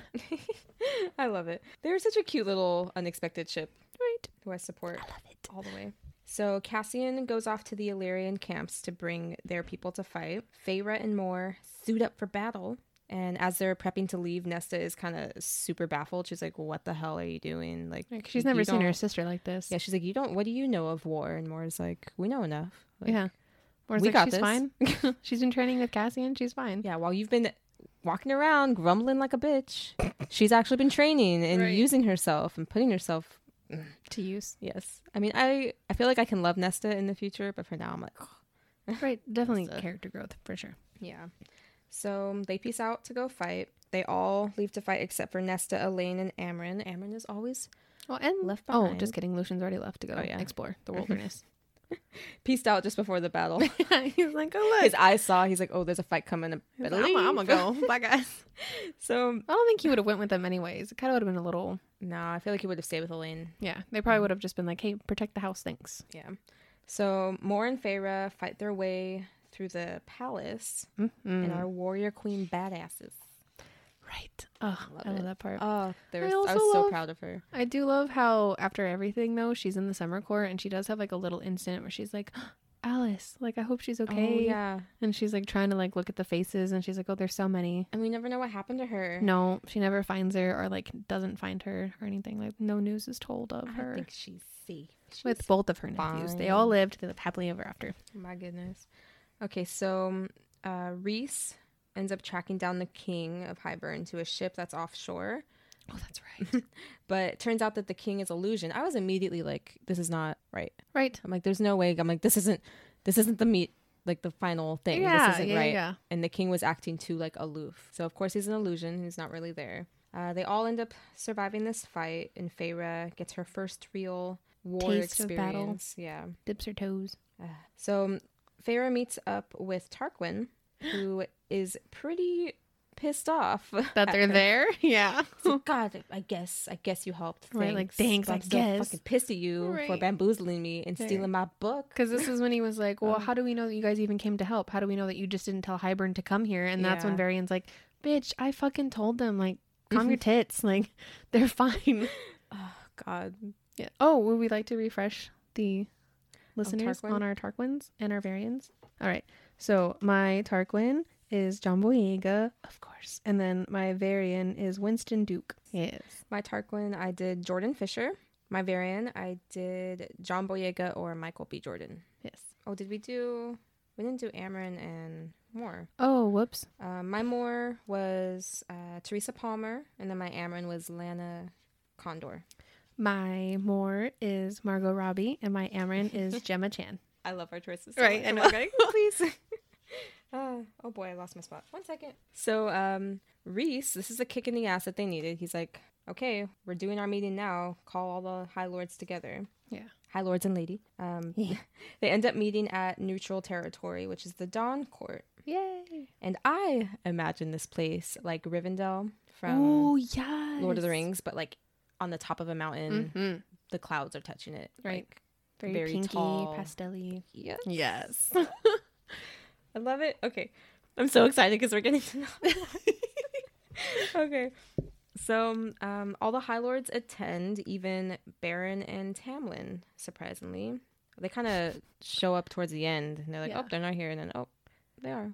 Tamlin, little 5-year-old kicking and screaming casually the whole time. late. God. Ugh. So, everyone is pretty skeptical of Tamlin being there because he is constantly throwing insults at Feyre throughout the meeting. It's so fucking annoying. Also, it's his like whole issue. Like he's the reason that they're even in this predicament. Like he let Hybern in, so they're like, how do we know that you're not sitting here trying to get all the information? You're just gonna run back to King Hybern and let them all know. And he's like, well, I brought papers of information. Oh my God, fucking papers. Which, okay, so this is the meeting. I remember the very first episode we did, I was like, oh, there is a line that, like, the only way any actress would ever be to play Feyre, that she would need to say this line and just, like, kill the audience. Because it's my favorite line probably in the whole trilogy, is when Tamlin's, like, he's talking about them, and he's, like, talking about Rhys and how he kidnapped her, and she just dead-ass looks at him, and she's like, the sun was out the day I left you. Ooh. And I was like, ooh, because he talks about, he's like, oh, they came in the night and they stole her, like they stole her away from me. And she just dead ass looks at him and she's like, the sun was out the day I left you. And I was like, it was ooh, in the middle of the day. Fuck. I was like, get him, Feyre. Like, I was so proud of her. Like, ooh, I was like, that's the line that like just needs the whole audience to just be like, oh, fuck. I love it. There were so many. I was very proud of her throughout this. I mean, yes. The way she like, well, I mean, she did pop off a few times, but I mean, a girl can only take so much. Rhys was telling her, he's like, okay, Feyre, they don't know that you have their powers. So the one thing you're not supposed to do is go off. Is to show them that you have all their powers. So what does Feyre do? While Tamlin's insulting her, she's keeping it in. Yeah. But I feel like it's because she's used to it with him. She's like, I can handle this. She's like, I've been through this. It's fine. But the person that ticks her off is Baron. Yes. And it was amazing. I fucking. He also Ooh. broke Azriel, right? Well, Eris does because Eris makes a comment at Moore because I think Moore says something about like that's my high lady, and then Eris says something to her, and Azriel fucking loses his shit and jumps from across the room and pins him, and it's just like and then Baron tries to use his fire, Azriel throws up a shield, and that's when Feyre just ever so gracefully walks over and puts her hand on his shield and is like, Azriel, come on. And Azriel stops everything, gets up, and then she leads him back to the chair, and then she goes and grabs him a glass of wine and then gives it to him, and everyone Which is like stops and stares at her. happens. Yeah, because she's a high lady and she's serving her subject, and she's like, this is my family, back off. And I was like, ooh. Okay, so if this was like a Game of Thrones TV show, which it should be, right, I really want HBO to pick it up. This would be a whole episode. Oh yes, the meeting. This one meeting. Oh my god, right? I love it so much. Oof. So many great moments. Okay, so the Highlords eventually agree that the Spring Court should be evacuated and that they all need to take this antidote that will protect their powers from Faebane because Hybern is like dipping their Which court made that again? I think it was a Dawn Court. Yeah. Oh yeah, because this is when Feyre meets Lucian's friend. Yeah, because she comes in with an arm that's all like golden and weird, like his eye. Steampunky. Yeah. So she's the one that made Lucian's eye. So cool. Do we want to cast the Highlords now? Do we? I would love to. Okay, so we already know like who we chose for Baron, right? And we all know. No, we didn't do Baron. Yeah, we did. Did we? Oh no, we didn't. We didn't do Baron. Him. Okay. Well, you want to start with Baron? Sure. Okay. I picked Timothy Oliphant. Oh. Ooh. Yes, he is in. I know him from Catch and Release, a classic rom-com, and also The Mandalorian. I was gonna say everyone else in the world would know him from the first episode of season 2 of The Mandalorian, the cowboy that took our hearts. Yes, I love him. And he totally looks like he could be related to and Ben Barnes. You chose men with very strong chins. It's all on the chin. It's the jawline, man. Okay, who did you pick? I chose Tom Hardy. I think Tom Hardy, just like the commanding presence of like, bitch, I don't like anybody. Tom Hardy. And that's why I chose Jaya Courtney, because I always thought Jaya Courtney looks like a younger Tom Hardy. I think the universe mixes them up a lot. Oh, yeah, indeed. But I was just like, like, look at him. Look at this man. And then, oof. And then little Timothy Chalamet kind of looks like and they can make him look, Tom, like a little bit older. Yeah. For sure. Yeah. Well, he's also in Peaky Blinders. And they made him look a little bit older in that one. So goddamn Peaky Blinders. But just like scruffy and like a little bit gray in the hair. So are you a Peaky Blinders, sir? But yes, I chose Tom Hardy. Okay, and then next, Helion. Oh, I want you to go first because you're gonna have. I'm gonna say his name wrong. Okay. Regé Jean Page from Bridgerton. Yeah. I almost chose him. I I love it. All right. Who'd you pick? Ricky Whittle. Oh my god. Yeah. So Ricky Whittle is from the TV show The 100, and he played my favorite character, Lincoln. That's fucking perfect. Right? Oh my god. And he has to be really tall, for sure. Yeah. And he's currently in another TV show called American Gods, which I have not seen, but I've heard good things. I've seen the first season. Ooh. It's really good. Yeah. So yeah, I chose Ricky Whittle as Helion. Oh my god. Because I love him. He's totally like, has that suave. Exactly. Like, I was like, you need someone who's going to be able to walk into a room and not only flirt with Margot Robbie, but also Armie Hammer. and everyone's in love with him. Yeah, exactly. I was like, ooh, Ricky Whittle. Amazing. But also, like, reggae would be really good too. Oh my god. Oof. I love our choices. I want it to be real. Okay, so next is Callias. Oh, Callias. Callias, okay. The Winter High Lord. Yes. I picked, so I'm trying to diversify. Yes. I picked my favorite Korean actor, Park Seo-joon. Oh, of course you did. He would be beautiful. He's in Itaewon Class. I watch K-dramas. Hello. Yes. He's in Itaewon Class. He's in Parasite, the new, or not new. It's been that's out for right. like a He bit. plays the tutor in the beginning. Yeah, he's like barely in it. Yeah, the one that he like takes the place of the brother. He's an amazing actor. Also, his English is on point. Even so, I think that it would be cool if they like included different languages. So he and then his lady, who I will say High lady. Oh, she wants to be High Lady. She will be. That was my favorite part. She was like, I want to be High Lady. And Khalees is like, what did you just do? Vivian, right? Or Vivian? Yeah. Vivian, okay. Who'd you choose for Vivian? I picked another Korean actor. Who'd you pick? I picked, how do I say her name? Lee Sung-kyun. She's in Weightlifting Fairy.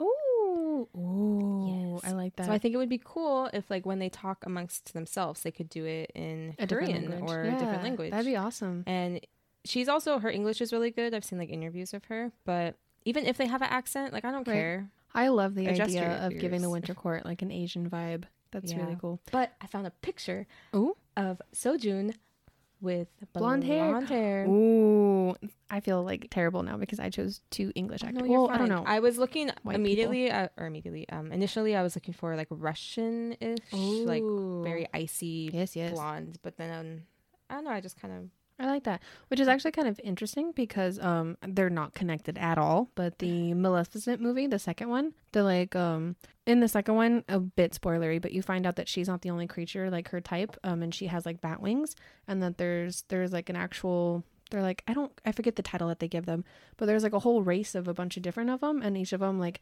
I really loved how they did this, and I wish they would have given them more. But it's like it was like a tropical ones, and they had like parrot feathers, and like the snowy ones had like snow owl feathers, and they were Asian. And it was like every different like type of the world had like a different, like their Maleficent, or like whatever they call them, fairy, was like the wings related to a bird that would be in that like climate, which I thought was really, really cool. Like the deserts had like eagles and like hawks, and you always talk about this, and I'm like, I need to watch the second one just for that alone. I was so mad that they only came in like the last 20 minutes of the movie, but it's so cool. Like you can tell they put so much thought into it. I was like, I need to know more about these. But yeah, the snow people were Asian. That's cool. Yeah, so I think that's really cool. I mean, they get snow over there, right? And plus, they just look really ethereal and fucking white hair. Like, oof. Yeah. But yeah, okay. Who'd you pick? My Cleus, I chose Aaron Taylor Johnson. Right? And I actually found pictures of him with blonde hair from Anna Karenina, and I was like, ooh, bitch. It's just kind of funny because I chose him because right away, because once again, the photo that was on the website, I immediately thought of Vivian as Sophie Turner. Oh, yeah. Oh, my God. The picture you chose exactly, right? Mimics that. Right? Yeah. Like I saw this and I was like, oh my God, Sophie Turner with like her original, because she's originally blonde. She's not an actual redhead from Game of Thrones. But yeah, so I really like them together. So they're Sophie Jonas. oh yeah, Sophie. I think it's like Sophie Turner Jonas. Yeah. But yeah, so Sophie Turner for Vivian, and then Aaron Taylor Johnson as Cleus. Yes, I approve. Good job. Amazing. All right. Okay, so next is Thessian. Thiessen. Well, that's how the audiobook says. If you say it's something different, I don't really care. But I know him as Thiessen. Who'd you choose? I picked Dev Patel. Oh, I love him. He is in Slumdog Millionaire or Lion. He's also going to be in The Green Knight, which looks fucking amazing. Not that I like don't like the guy that they chose for Aladdin. I love him, but when they were talking about a live action Aladdin, I really wanted him to play Aladdin. I was like, he'd be perfect. But yes, but I absolutely love the guy that they didn't end up choosing, and I think he got his like, he mimics his voice really well. Like, yeah, good acting. He literally looks just like the anime character. Exactly. I was like, wow, okay, maybe you guys actually chose correctly, but Dave Patel could have been a really good choice. I love him, but also he has to keep the long hair. Yes, of course. Yes. Oh. So for my Thiessen, I chose Robert Sheehan from Umbrella Academy. Oh my God. Yeah. So. Yeah. Oh my God. Right. I just, cause like he has like, I don't know, the hair, and like he could be like super soft spoken, and the fact that he has like a Paraguayan boyfriend. Oh yeah. Yes. I was like, it could be perfect. Amazing. Yes. I love it. So there's our Highlords. I'm so excited to do them. I know it took me so long to figure out. Helion, I think, was the hardest one for me. But I think the hardest were the winter court for me. Right. I love them. Okay, so after the meeting, Farah misses the most obvious stuff, but puts together the most I was laughing so shit. Fucking hard. She puts it together because Lucian's mom and Helion had an affair. She puts it together that Helion is Lucian's father. Yeah. Which made me so, like, I was laughing my ass off. And I remember texting Bridget. I was like, this bitch can't figure out that the answer to a simple ass riddle is love.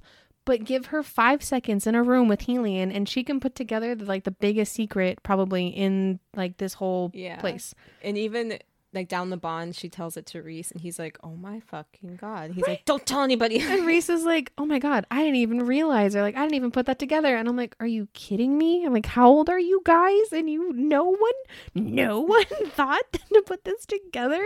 And they even kind of hint at the fact that Baron kind of knows, because Baron's never really liked Lucian. Yeah. And Lucian is his mother's favorite child. Like, there's so many hints that I'm like, really, no one put this together? Are Baron and Lucian's mom mated? Or I no? don't think so. Okay, because I think they've kind of hinted that Helion and her were like in love with each other. Yes, but it just like didn't. Something. Oh crap! I forget. He says something that like something happened, and I can't remember what it was, because they met each other separately. But I think Baron was actually supposed to marry her older sister, and then they were attacked. And Helion goes and saves them. Yeah. But her sisters, I think multiple sisters actually. I think she had multiple sisters. But she's the only one that lived because her sister saved her, and he takes her back. And because of that, they kind of like have a little thing. But because her older sister was dead, then she ends up marrying Baron. Yeah. And that becomes like a... But I forget. There is a moment where she was like wanting to run away with him. Yeah. And he didn't show up. Like he was like, nah, I can't do that. And like forced... I think it's because it straight up would have been a war. Yeah, something much. Like that. I can't really remember. Damn it, I forget. But it was like this moving story, and you were just like, no. Mimicking the love triangle, the main love triangle, because Helion could have been Reese. He could have stolen her from Baron, but he was like, no, I'm not. Like, I can't do that. Yeah. But Reese is like, I'm gonna do what the fuck I want. Well, they also mated. So. I know. But I don't think Helion and I don't think Helion and Lucian's mom ever mated either. Yeah. Or the mating bond didn't click. Sad. Which I do love the fact, though, that Callias and Vivian, like, mentioned when their bond clicked. And they're like... Because Callias was in love with Vivian since they known each other when they were little. Yeah. And he didn't say anything to her until Amarantha attacked. And he was just like, hey, I love you. And he kissed her and then left. And she was like, what? And then she was stuck he was stuck under the mountain. Yeah, and she was protecting... Yeah, she was protecting... like the kids or like the rest of their people. She pretty much becomes a high lady, like pretty much, you know, because without she's the last one left there. Yeah, and then once Amarantha was defeated, he returns back, and they get married, and then like as they're, commencing the marriage, what is that called? I can't remember. They have sex for the first time, and that's like in the middle of it that it clicks, and they're just like, oh, we're mates. I was like, that's so freaking cute.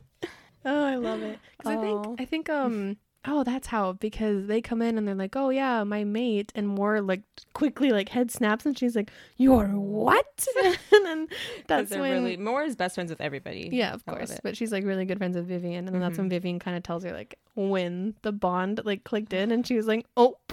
I love Vivian so much. So cute. Okay, so well, they're having like they're all like hanging out in their hotel room basically. I mean, like a powwow. Moore goes off with Helion. And Nesta starts feeling like very sick. Oh, that's right. She says that something bad is about to happen and they all need to leave immediately. And then they feel this like huge ripple of power go over the land, and everyone just knows instantly that the cauldron has destroyed the wall. And they're like, oh fuck. And this is like where everything just like... This is where the final act is about to begin. Because I remember Nesta was like, no, something's wrong. And Farrah's like, no, we're fine. And she's like, no, bitch.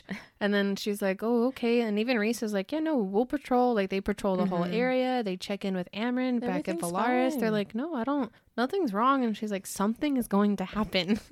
Listen to Nesta. Right? Like, I mean, sometimes don't listen to her, but this time listen to her. It's not PMS this time, okay? Not this one time. And I'm allowed to say that, okay? But it just made me laugh because the entire time Farrah was like, I think you're just like worrying. And Nesta's like, no, bitch, listen to me. Okay, so Farrah and the others decide that they need to go into the mortal realm to meet with Grayson. Ooh. And they bring Elaine, they like glamour Elaine as a human, and they winnow to Grayson's manor to plead with Elaine's fiance and his father to basically shelter as many humans as they can and warn them like, yo, this is fucking happening. You better be prepared. Like, this is happening. But shit ensues. What's his name? Did I even cast him? Oh my God, I hate him. Grayson? Oh my God, I didn't even cast him. Grayson? Oh, we didn't talk about casting him. I didn't cast him either. I don't know. Pick somebody. I don't really care. Pick somebody. Yeah, like some normal looking human boy. Grayson is the dad, right? And then the fiance. I just call him the fiance. I don't even give him a name. Oh, I thought Grayson was the son, or is that their last name? I think it's their last name. Yeah. Oh, whatever. So he's not worth it. Right. So I can't even remember your name. You're obviously not that important. Yeah. So Elaine is like, I'm okay. And then he's like, no, I fucking know that you're Faye. You're not. This isn't working. Yeah. I'm rejecting you. Like, give me the ring back. And right. And she doesn't. Right. She keeps it. I think she keeps it. Yeah. But everyone's like, oh my God. Like, Nesta is like, leave her alone. Like, everyone just, oh. Yeah, I think even his dad's like, whoa, buddy, like, why don't you go do something back there? Like, because he's like threatened. He has like a 5-year-old temper tantrum. Yeah. Their house is also like a fortress. Like they're bunker. Very like, these guys voted for Trump for sure. They're very like anti-Faye. They built a wall around their house. They built a wall, and it also seems like they have like 2 checkpoints to actually get into their house, because don't they stop at like the first one? Yeah, they don't even come in. They're like at the first barrier. They're like, oh, you wait here and he'll come to you. And I'm like, how big is this place? Like, Jesus. And Feyre was like already sus when she found out Elaine and him were engaged. She's just like, that guy his house, like, oh no, he's not gonna be happy with your sister. Like, he's never gonna accept us. And now that you're Faye, yeah, because her ring is like made out of iron, right? Yeah, which doesn't supposed to be like warned Faye off, which is bullshit. Yeah, and they're just like, that's cute. It's like garlic with vampires. It just isn't. Exactly. It's a lie. 'Tis a myth. And who shows up? Jurian. Yeah, always popping in. Yeah, because Jurian was the one that told him, right, about the sisters and stuff. Yes. I want to say yes because Jurian was there. Well, he's already prepared them. Yeah, pretty much. He came in and was like, hey, humans, I'm gonna be your man. I'm gonna help you out. So he shows up and he reveals that he's been spying against Hybern this whole time, and that he's on their side.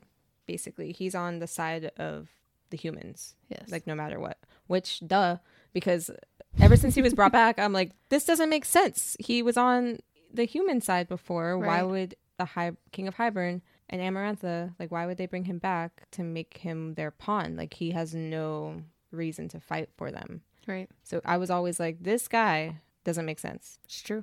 And I was so happy when I found out he was like planning this all along. Yeah. Like, because I think at this point they've already been trying to get a hold of Miriam and Draken, and they're like, they've gone silent. Like, the island that they were on is empty. Like, I can't. Like, there's nothing we can do. And they think it's because like they found out that Jurian was like looking into them and trying to figure out where they were. So, but then he found out that was like a warning. He was like trying to reach out to them to be like, hey, Hybern's coming, please hide. So he's been scheming this whole time, which I kind of love. Right. I was very like, yes, substance. So he also says that Tamlin has betrayed the Highlords. Like, right after the meeting, he pieced off to go straight back to the king, and pretty much they plan on attacking the Summer Court again. Right. Like, pretty soon. Or they chose like from a coast, and they're like, oh, the coast? Interesting. Yeah. So yeah, he drops that bomb on them. These bitches. So the Illyrians are now there. Oh, that's right. They I think they winnow, right? Or no, not winnow. Did they winnow? They went out to like a ridge above the Summer Court, and that's where they kind of plant everything. Yeah. So everyone's fighting except for Nesta, Elaine, Feyre, and Moore. They're all kind of up watching the battle down below. But Moore is pissed me off. No, I was so annoyed. We'll talk about that later.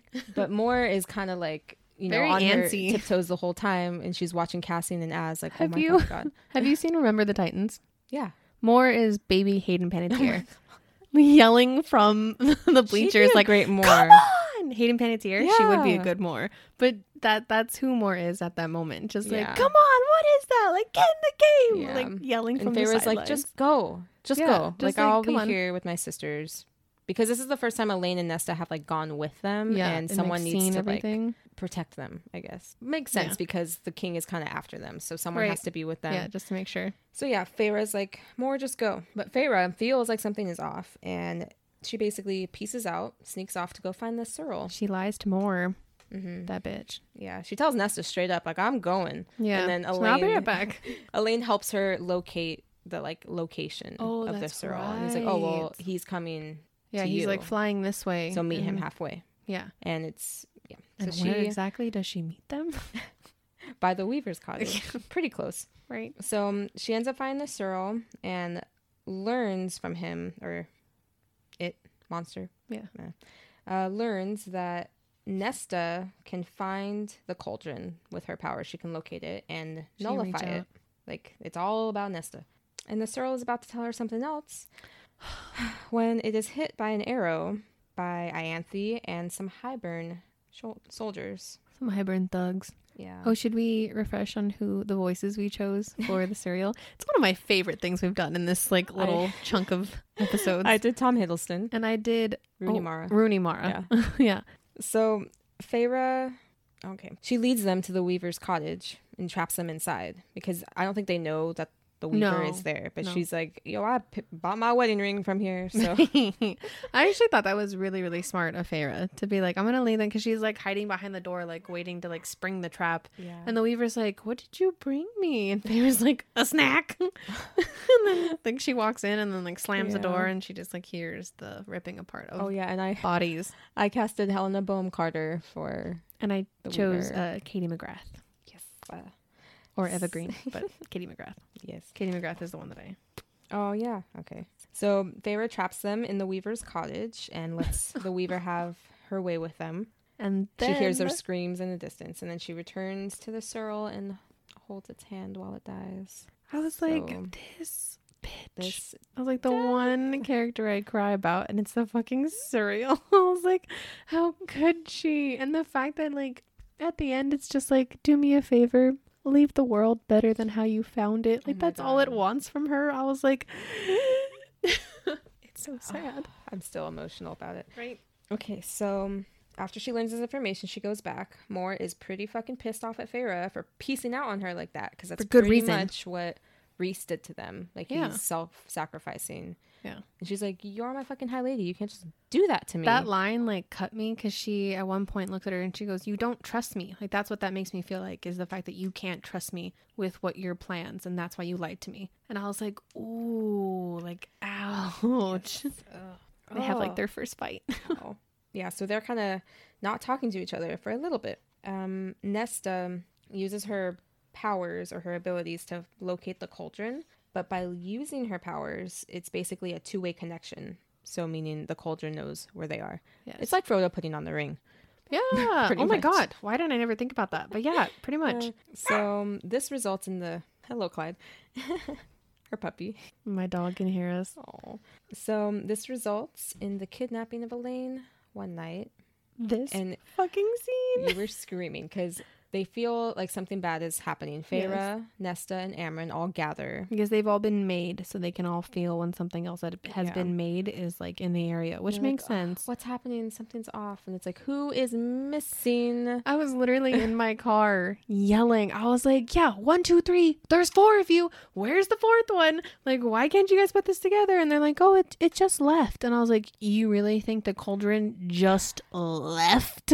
Like, the most powerful thing in your world would just creep in and be like, oh, this is where they're camping? That's cool. Okay, see you guys. Mm-hmm. Like, I was so mad. I was so mad because they're like, oh, look, 1, 2, 3 of us. Yeah, we're all here. And I'm like, no, you're not. I was like, see, this is why you need Lucien, because Lucien would have been like, where's my mate? Yeah. Lucien would have known. So many problems would have been solved if Lucien just stuck around with them. Exactly. But someone had to go find the Phoenix Queen. Right. Oh, that's true. But and I also love that Amren came out of Varian's tent. Like wearing Varian's shirt.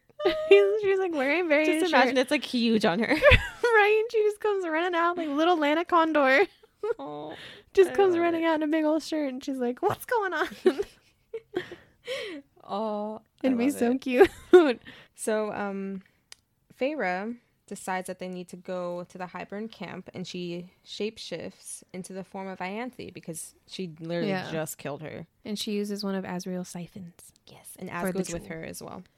So they sneak into the Highburn camp. Asriel's assisting her. They run into Jurian, who is like, what the fuck you guys doing here? Right. But he's like, okay, Elaine's over there.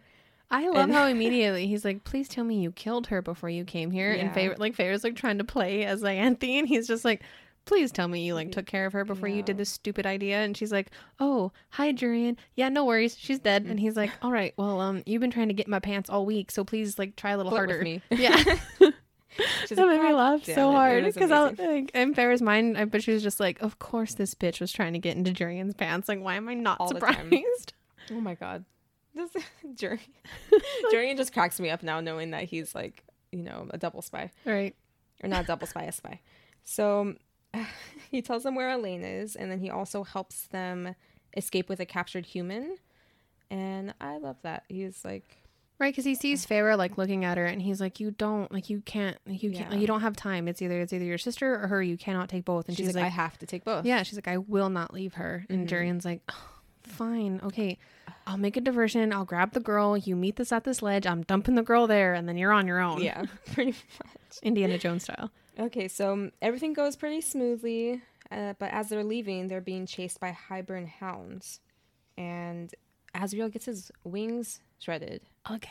No, just kidding. It was Cassian last time. This time is Asriel. So he's carrying the girl and Elaine. And then Feyre is like behind them trying to fend off everything that's going on, but there's so many hounds, of them. Yeah. The hounds are like nipping at her ankles. Yeah, they're chasing them, but who intercepts the hounds? Who has one redemption moment? Tamlin comes back. Yes. I'm like, well, at least you know he still loves her. Yeah. So I feel like, well, he saves them basically, and they end up escaping. And she like looks behind and sees that he gets. I did think it was a nice little touch. The fact that like the way like she got off the mountain is because she felt like a warm spring air, and you're just like, oh, wonder who could have sent that off. And it's just like one last little gift. But I feel like if he died there, it would have been nice. Yeah, but you do realize if he would have died there, Rhys would have actually died.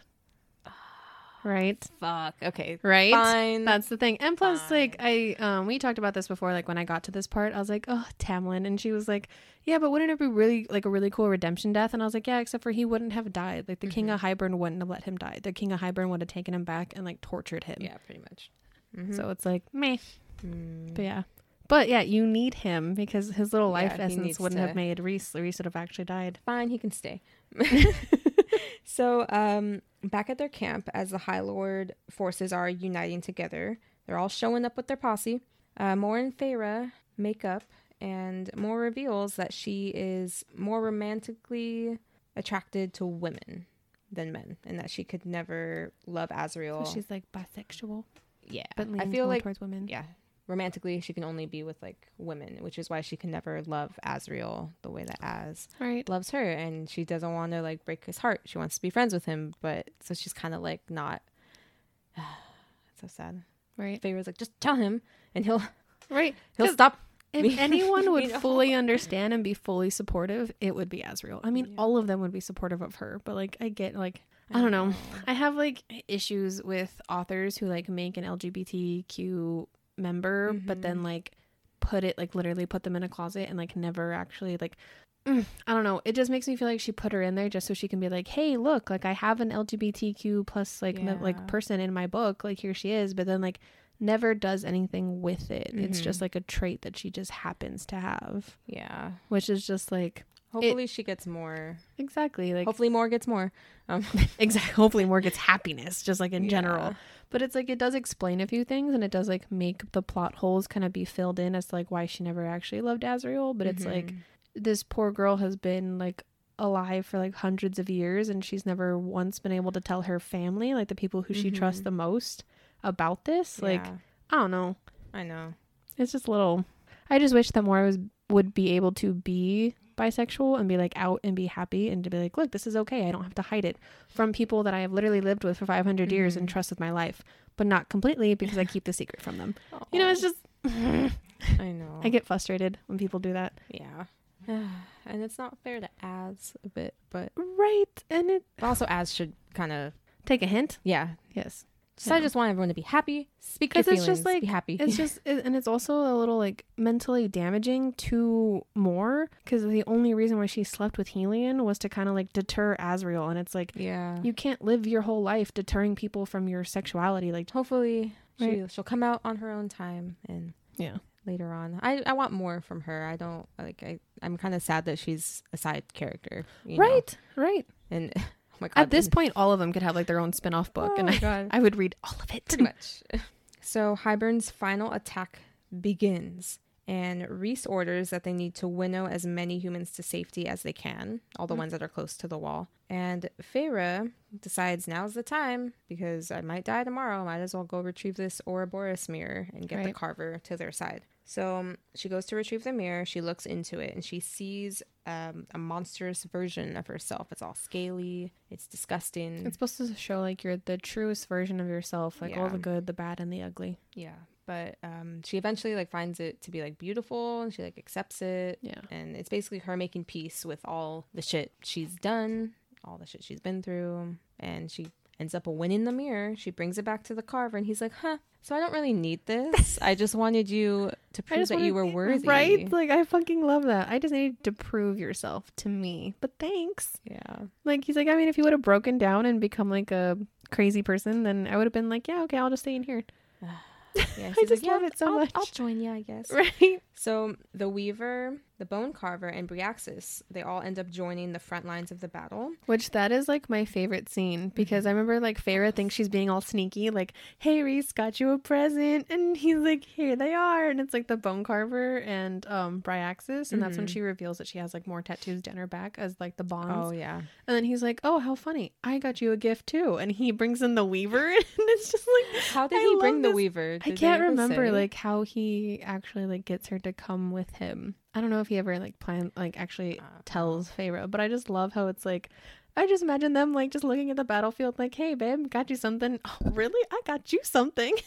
And it's just these monsters to help them kill people. And the scene is like so cool. I have such a perfect image of it, like all the armies there, and then just these three creatures in front. I mean, one of them you can't really look at because he's so like a black blob. Yeah. Black misty goo. Corpse husband, choke me, make me, but you love me. I love it. Imagine. Oh my god. Oh man. Jesus.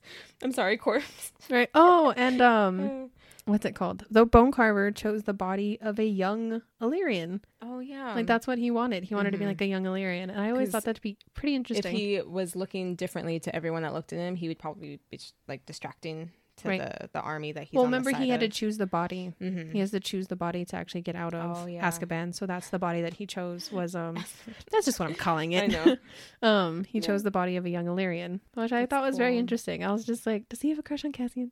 My favorite bits during the battle was when they kind of cut, like Feyre looks over to see what the monster's doing. One of them has like a cleaver and is just like wow, like cutting everyone down. I was like, yeah, I want to see it so bad. Right. The like effects that they would use on the Weaver to just like tear everyone apart, like and as she's she moving has through this the crowd. Crazy smile on her, and like her eyes are like on ooh. fire. Ooh, okay. HBO, come on. So who arrives at the last minute? Once again, Tamlin, Baron, and Grayson's human army. Hume army. They all join the fight as well. So which I just pictured this moment as like two towers when like look to the east on the third night, and then it's like there comes Gandalf, and it's just like Tamlin and Baron like running down the hill, like coming to save everybody. That's how I pictured that. Amazing. The Riders of Rohan. Amazing. Okay, so Nesta is still able to sense the cauldron and when it's about to use its power. Oh, that's and it basically uses its power as like this giant beam of like, I imagine it like a beam of light or power, and just kind of obliterates anything that's in its path. Just kind of like shreds them. And she senses that it's next going to strike where Cassian is. The Illyrian forces that are up in the sky. And it's going to strike right where Cassian is. So she just calls starts him down. Screaming. She's like, Cassian, like going fucking crazy because she knows if she calls for him, he'll come down. Yeah. So he comes down like, yo, babe, what's up? I mean, he doesn't call her. Yeah, he's just like, oh shit, she's and in trouble. And then the beam hits exactly where he was, and they're like, oh fuck, like we almost lost one of our people. Oh, and then as his wings are still healing, and he just wants to go fight, and Reese is like, no, you're not gonna fight. They have that moment, and he's like, Reese, come on, and he's like, fine. He's like, we're all gonna die. Let me go with my people. Like, come on. So cute. It was like that whole moment when he like gives them like a little pep talk, and he's like, you are my family, and he talks about how oh man, it's a beautiful quote. I wish I could find, but I don't have it at the top of my head. Do you want to pause? Want me to look it up? Oh yeah. Okay, we're gonna fact check. All right, I found it. All right, so it's after he slowly goes through each character and like gives them like their own special little pep talk, which like almost brought me to tears. But then he goes, we will walk out into the field and only accept death when it comes to haul us away to the other world. We will fight for life, fight for its survival, fight for our futures. But if it is decided by the tapestry of fate or the cauldron or the mother that we do not walk off that field today. The great joy and honor of my life has been to know you, to call you my family, and I am grateful, more than I can possibly say, that I was given this time with you all. And then Amryn turns around and goes, we are all grateful, Rhysand, more than you know. And it's just like, ugh, what a cute little, Amryn. Oh my God. yeah, so it's like a cute little family moment. And it was just like, oh, I remember like listening to that and I was like, oh God, terrified that one of them was actually going to die. My babies. Okay, so everyone's making last minute appearances. Who else appears but Feyre's father? Oh my God. I was like, who like, everyone's coming to this party just like left and right. They come from the sea. Okay, so Feyre's father, Lucian, with the Firebird Queen and her little army, as well as Miriam, Draken, and their kin, who all survived the last war. The Seraphins?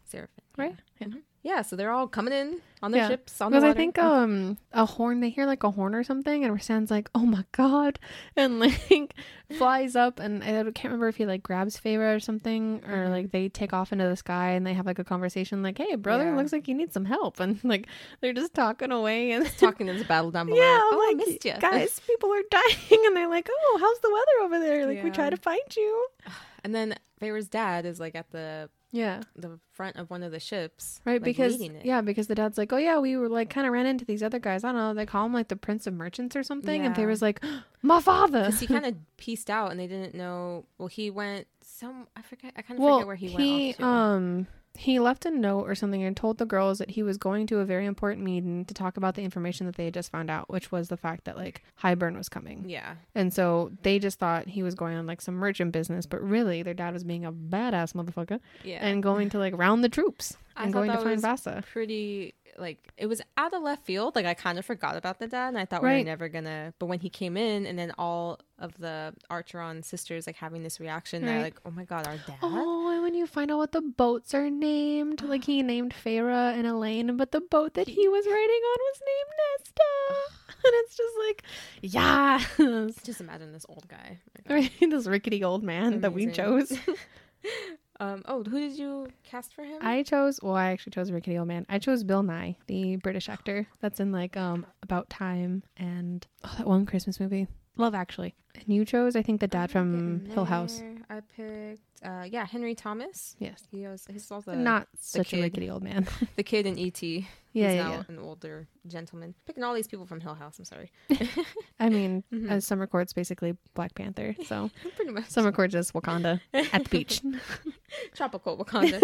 Tropical Wakanda. Okay, so the cauldron ends up killing the Bone Carver and a lot of the Night Court's army. That broke my heart because he looks at Feyre. He like hears it and he like, Feyre like looks at him and he turns back and like just smiles at her. Like a pure smile, and he's just like, bye. And then it just obliterated. And I was like, it was fun fucking with you. Yeah.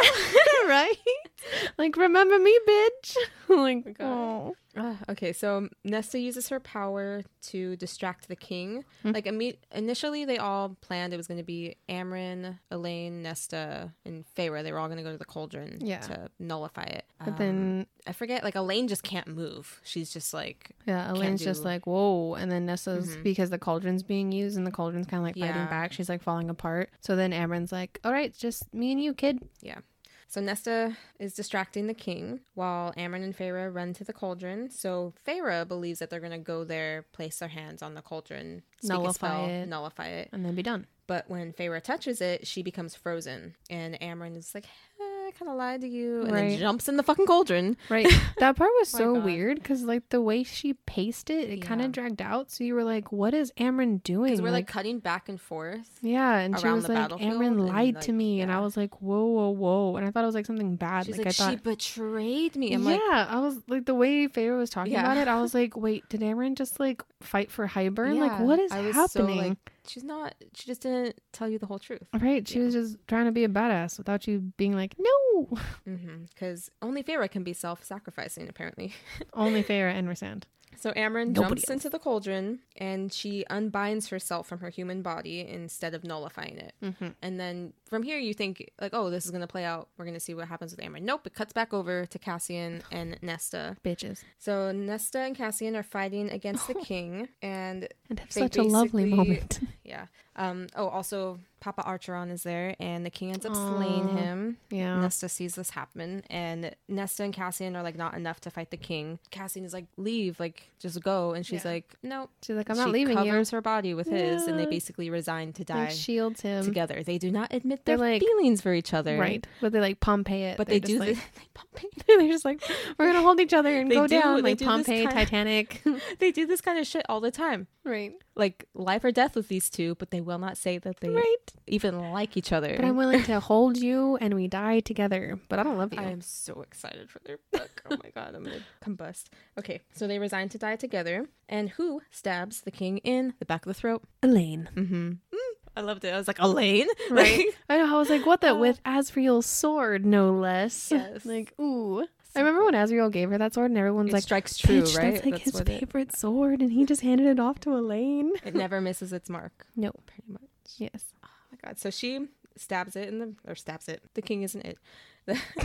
She stabs him in the back of the neck, and then Nesta delivers the killing blow and beheads him with the After knife. she like twists the knife in his neck, and then finally like Nesta's fucking crazy. Yeah, she's a psychopath. Can't wait to break open that shell. Poor Cassie's on the floor like, oh my god, like slowly dying, and he's just like this family that I've He's like, Reese, what the fuck did you get us all into? My in-laws are crazy. My wife is crazy. Oh my god. So the battle is continuing through all of this, and we're thrown back in the perspective of Feyre. Amryn has unleashed herself upon the enemies. Because this whole entire time we kind of get like because Feyre is able to see the whole battle through the cauldron, and the cauldron's like sneaking around. So Feyre also sees her dad die because the cauldron's like sneaking around the whole battlefield, and she sees that happen, and then she sees everything happen, and then she also sees like Rhysand in his true form, and also Helion in his true form, and they're kind of like, I love the true form battling, and then like it comes back to where she's at. She gets like pulled back out. How did you imagine Amryn's true form? I don't, because a ball of light. They kind of lead it like she can fly, right? And something fiery. So everyone's like, she's a dragon. That's what a lot of people say, and that she's gonna bring fire and death. Like that'd her be thing. Sick ass. So I imagine she's like kind of dragony, but also has this bright light on her, like I silvery just assumed bright light. like a light where you can like kind of see a figure, like kind of maybe see something out of it, but not really be able to tell, because they talk about her race and how they were just like there. They were never really given form or anything. So I never actually gave her like a true form. I just imagined like this ball of light that just rains down upon them. Yeah. Be so cool to see. Right. HBO. Right. I would love like Sarah J Maas to like draw it out, kind of like see how she thought it, or but when Amryn like unleashes herself, she pretty much knows when she is not bound to a body, she's gonna go fucking ape shit, and she can only keep her mind like sane for like a short amount of time to wipe out the enemies before she starts attacking like her friends. Yeah. Also, she'll forget who they are. Yeah. Oh my god, and Varian is there when she's unbinding herself, and right, because he makes it to the cauldron and he's like, wait, and he's actually like breaking. Yeah. Like, he's always been so stoic, and at this point he's just like. And then she talks about like how she like never knew what love was, and she talks about like how she would watch the humans and just be like, I don't really know what that is, and then she's like, but I think I could have figured it out with you, and it's just like yeah. So Amryn unbinds herself, just goes fucking batshit against the enemies. Oh, it's just like, oh, I want to see it so bad. Right. Okay, so she unleashes herself on the enemies before she basically burns herself out, and the cauldron, she just kind of fizzles out like Calcifer. And then the cauldron begins to collapse in on itself, so creating like this weird black hole. Yeah, and just sucking everything in. So the battle's pretty much over. They've like won, but now Rhys finds there's this black hole happening. Yeah, and well, it's just Feyre and Varian at this point, and they're both like, we should probably get out. Yeah. And Feyre's trying to use a spell on it, but she doesn't have enough power, and then Rhys shows up and he's like, use my power, but he's kind of like out of it. Oh wait, did we skip over the whole part where like doesn't the King of Hybern kill the Weaver too, right? Oh yeah, but that's before. I can't remember. Yeah, he does kill the Weaver, because I think it's when Feyre makes it to the cave, because they're following the Weaver's path, because she's supposed to like carve a path for them to the cauldron. Yeah. And then when she gets there, she tries to be all like coy with the King of Hybern, and he ends up just like full on killing her. Yeah, with just like just like boop, and like breaks her neck or something like that. And Feyre was like, oh, she did. Oh man, God. Yeah. I was like, oh, she was kind of the one monster that I was like, eh.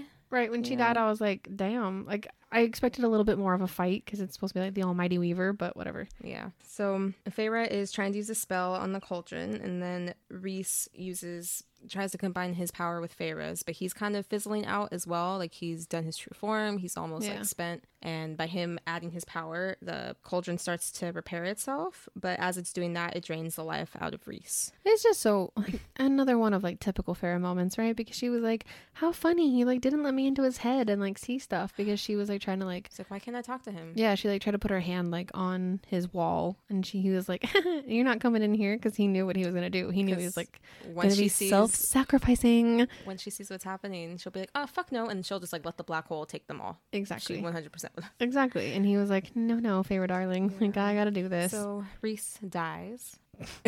And then I'm only just because we know what happens next. Okay. Yeah. So Feyre is a wreck at this point. She pleads with the Highlords. They're all kind of gathering after like witnessing what just happened, and she's pleading with them to bring Rhys back the way that they brought her back. And they're all like, "Girl, but you were human. Like, I don't know if this is gonna work." This is a Highlord. And she's like, "You have to try." Yeah.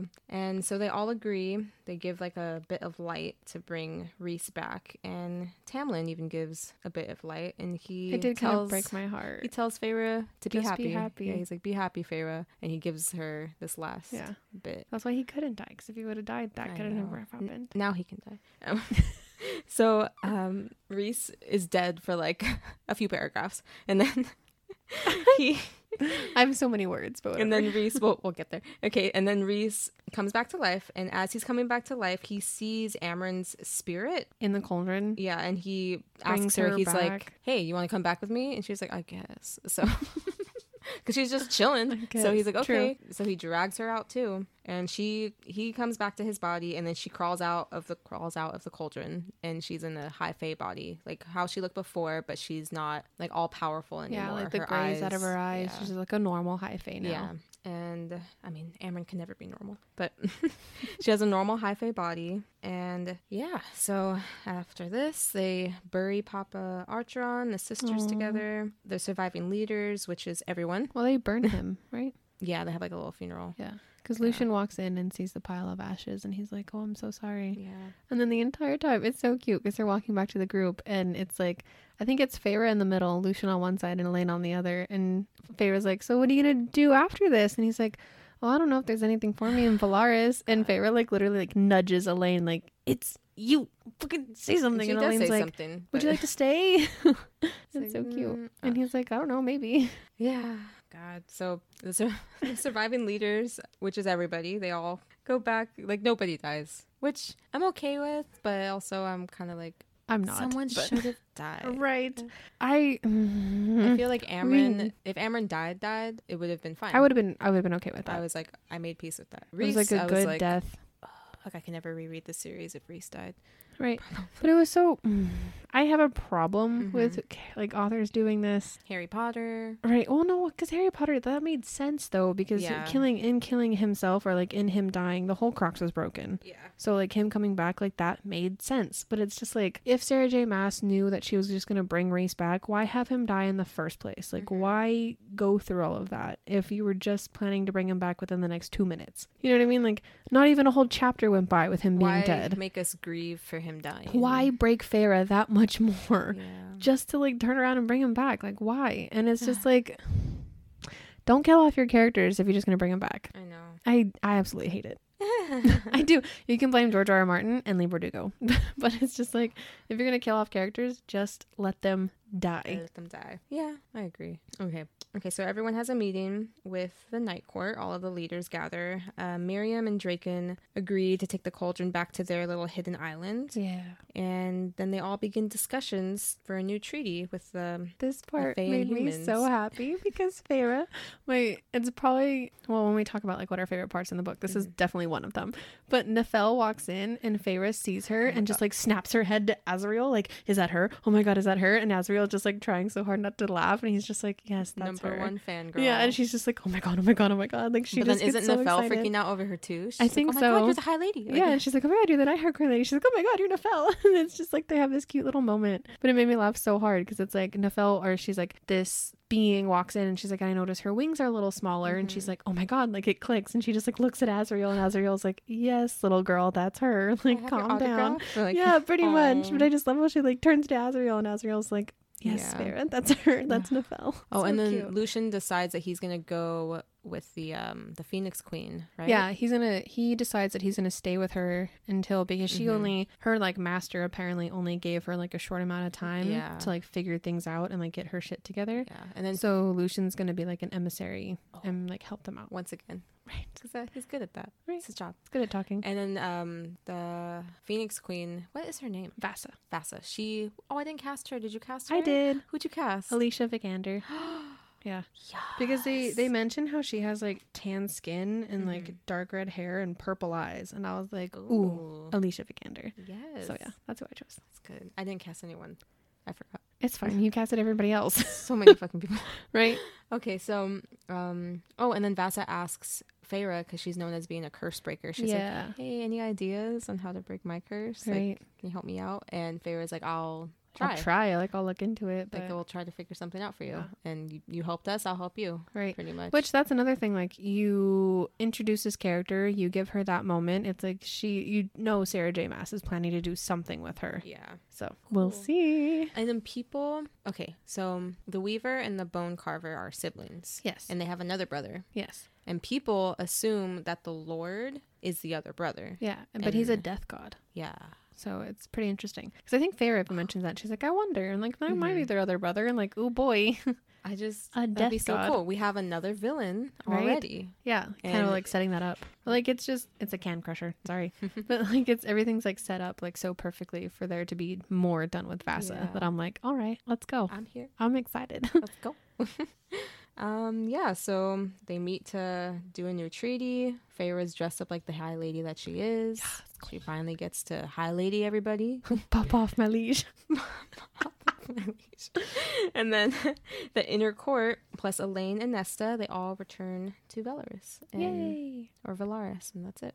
Yes. That's how it ends. Wow. We are almost at 2 hours already. And we haven't even sorted anybody. It's fine. Okay. It's fine. This is going to be a kind of a long one. I'm sorry, but it's the last one. So we got to talk a lot. Yeah. Okay. Oh, man. We did it. We fucking did it. Whoop. There's all my notes for our next book that we're going to do, hopefully. See anything. Excellent. Okay. Okay. Should we get into sorting? Yes. So who do you want to sort first? I mean, I guess technically the first ones we met, right, were the twins. Yeah. Or the siblings. I mean, what house did you put them in, Bridget?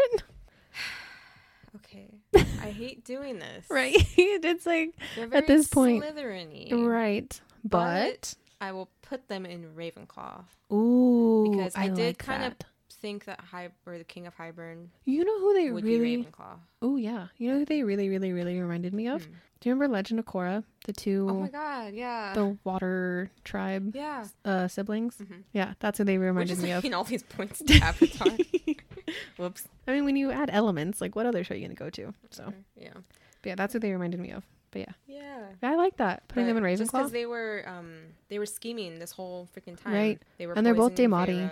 Yeah. They're both Daemati, which is all the mind. So it's very Ravenclaw. Yeah. I like that. So I thought maybe. Right. Yeah, I just want to put them. I'll put them in Ravenclaw, even though they do have Slytherin vibes. Right, but it makes more sense. Yeah. Yes, just to give our villains more diversity, we'll put them in Ravenclaw. I like that. I concur. I also kind of put them in Slytherin, but I like that idea of them being in Ravenclaw. So who's next? Eris. What'd you do? I put him in Slytherin.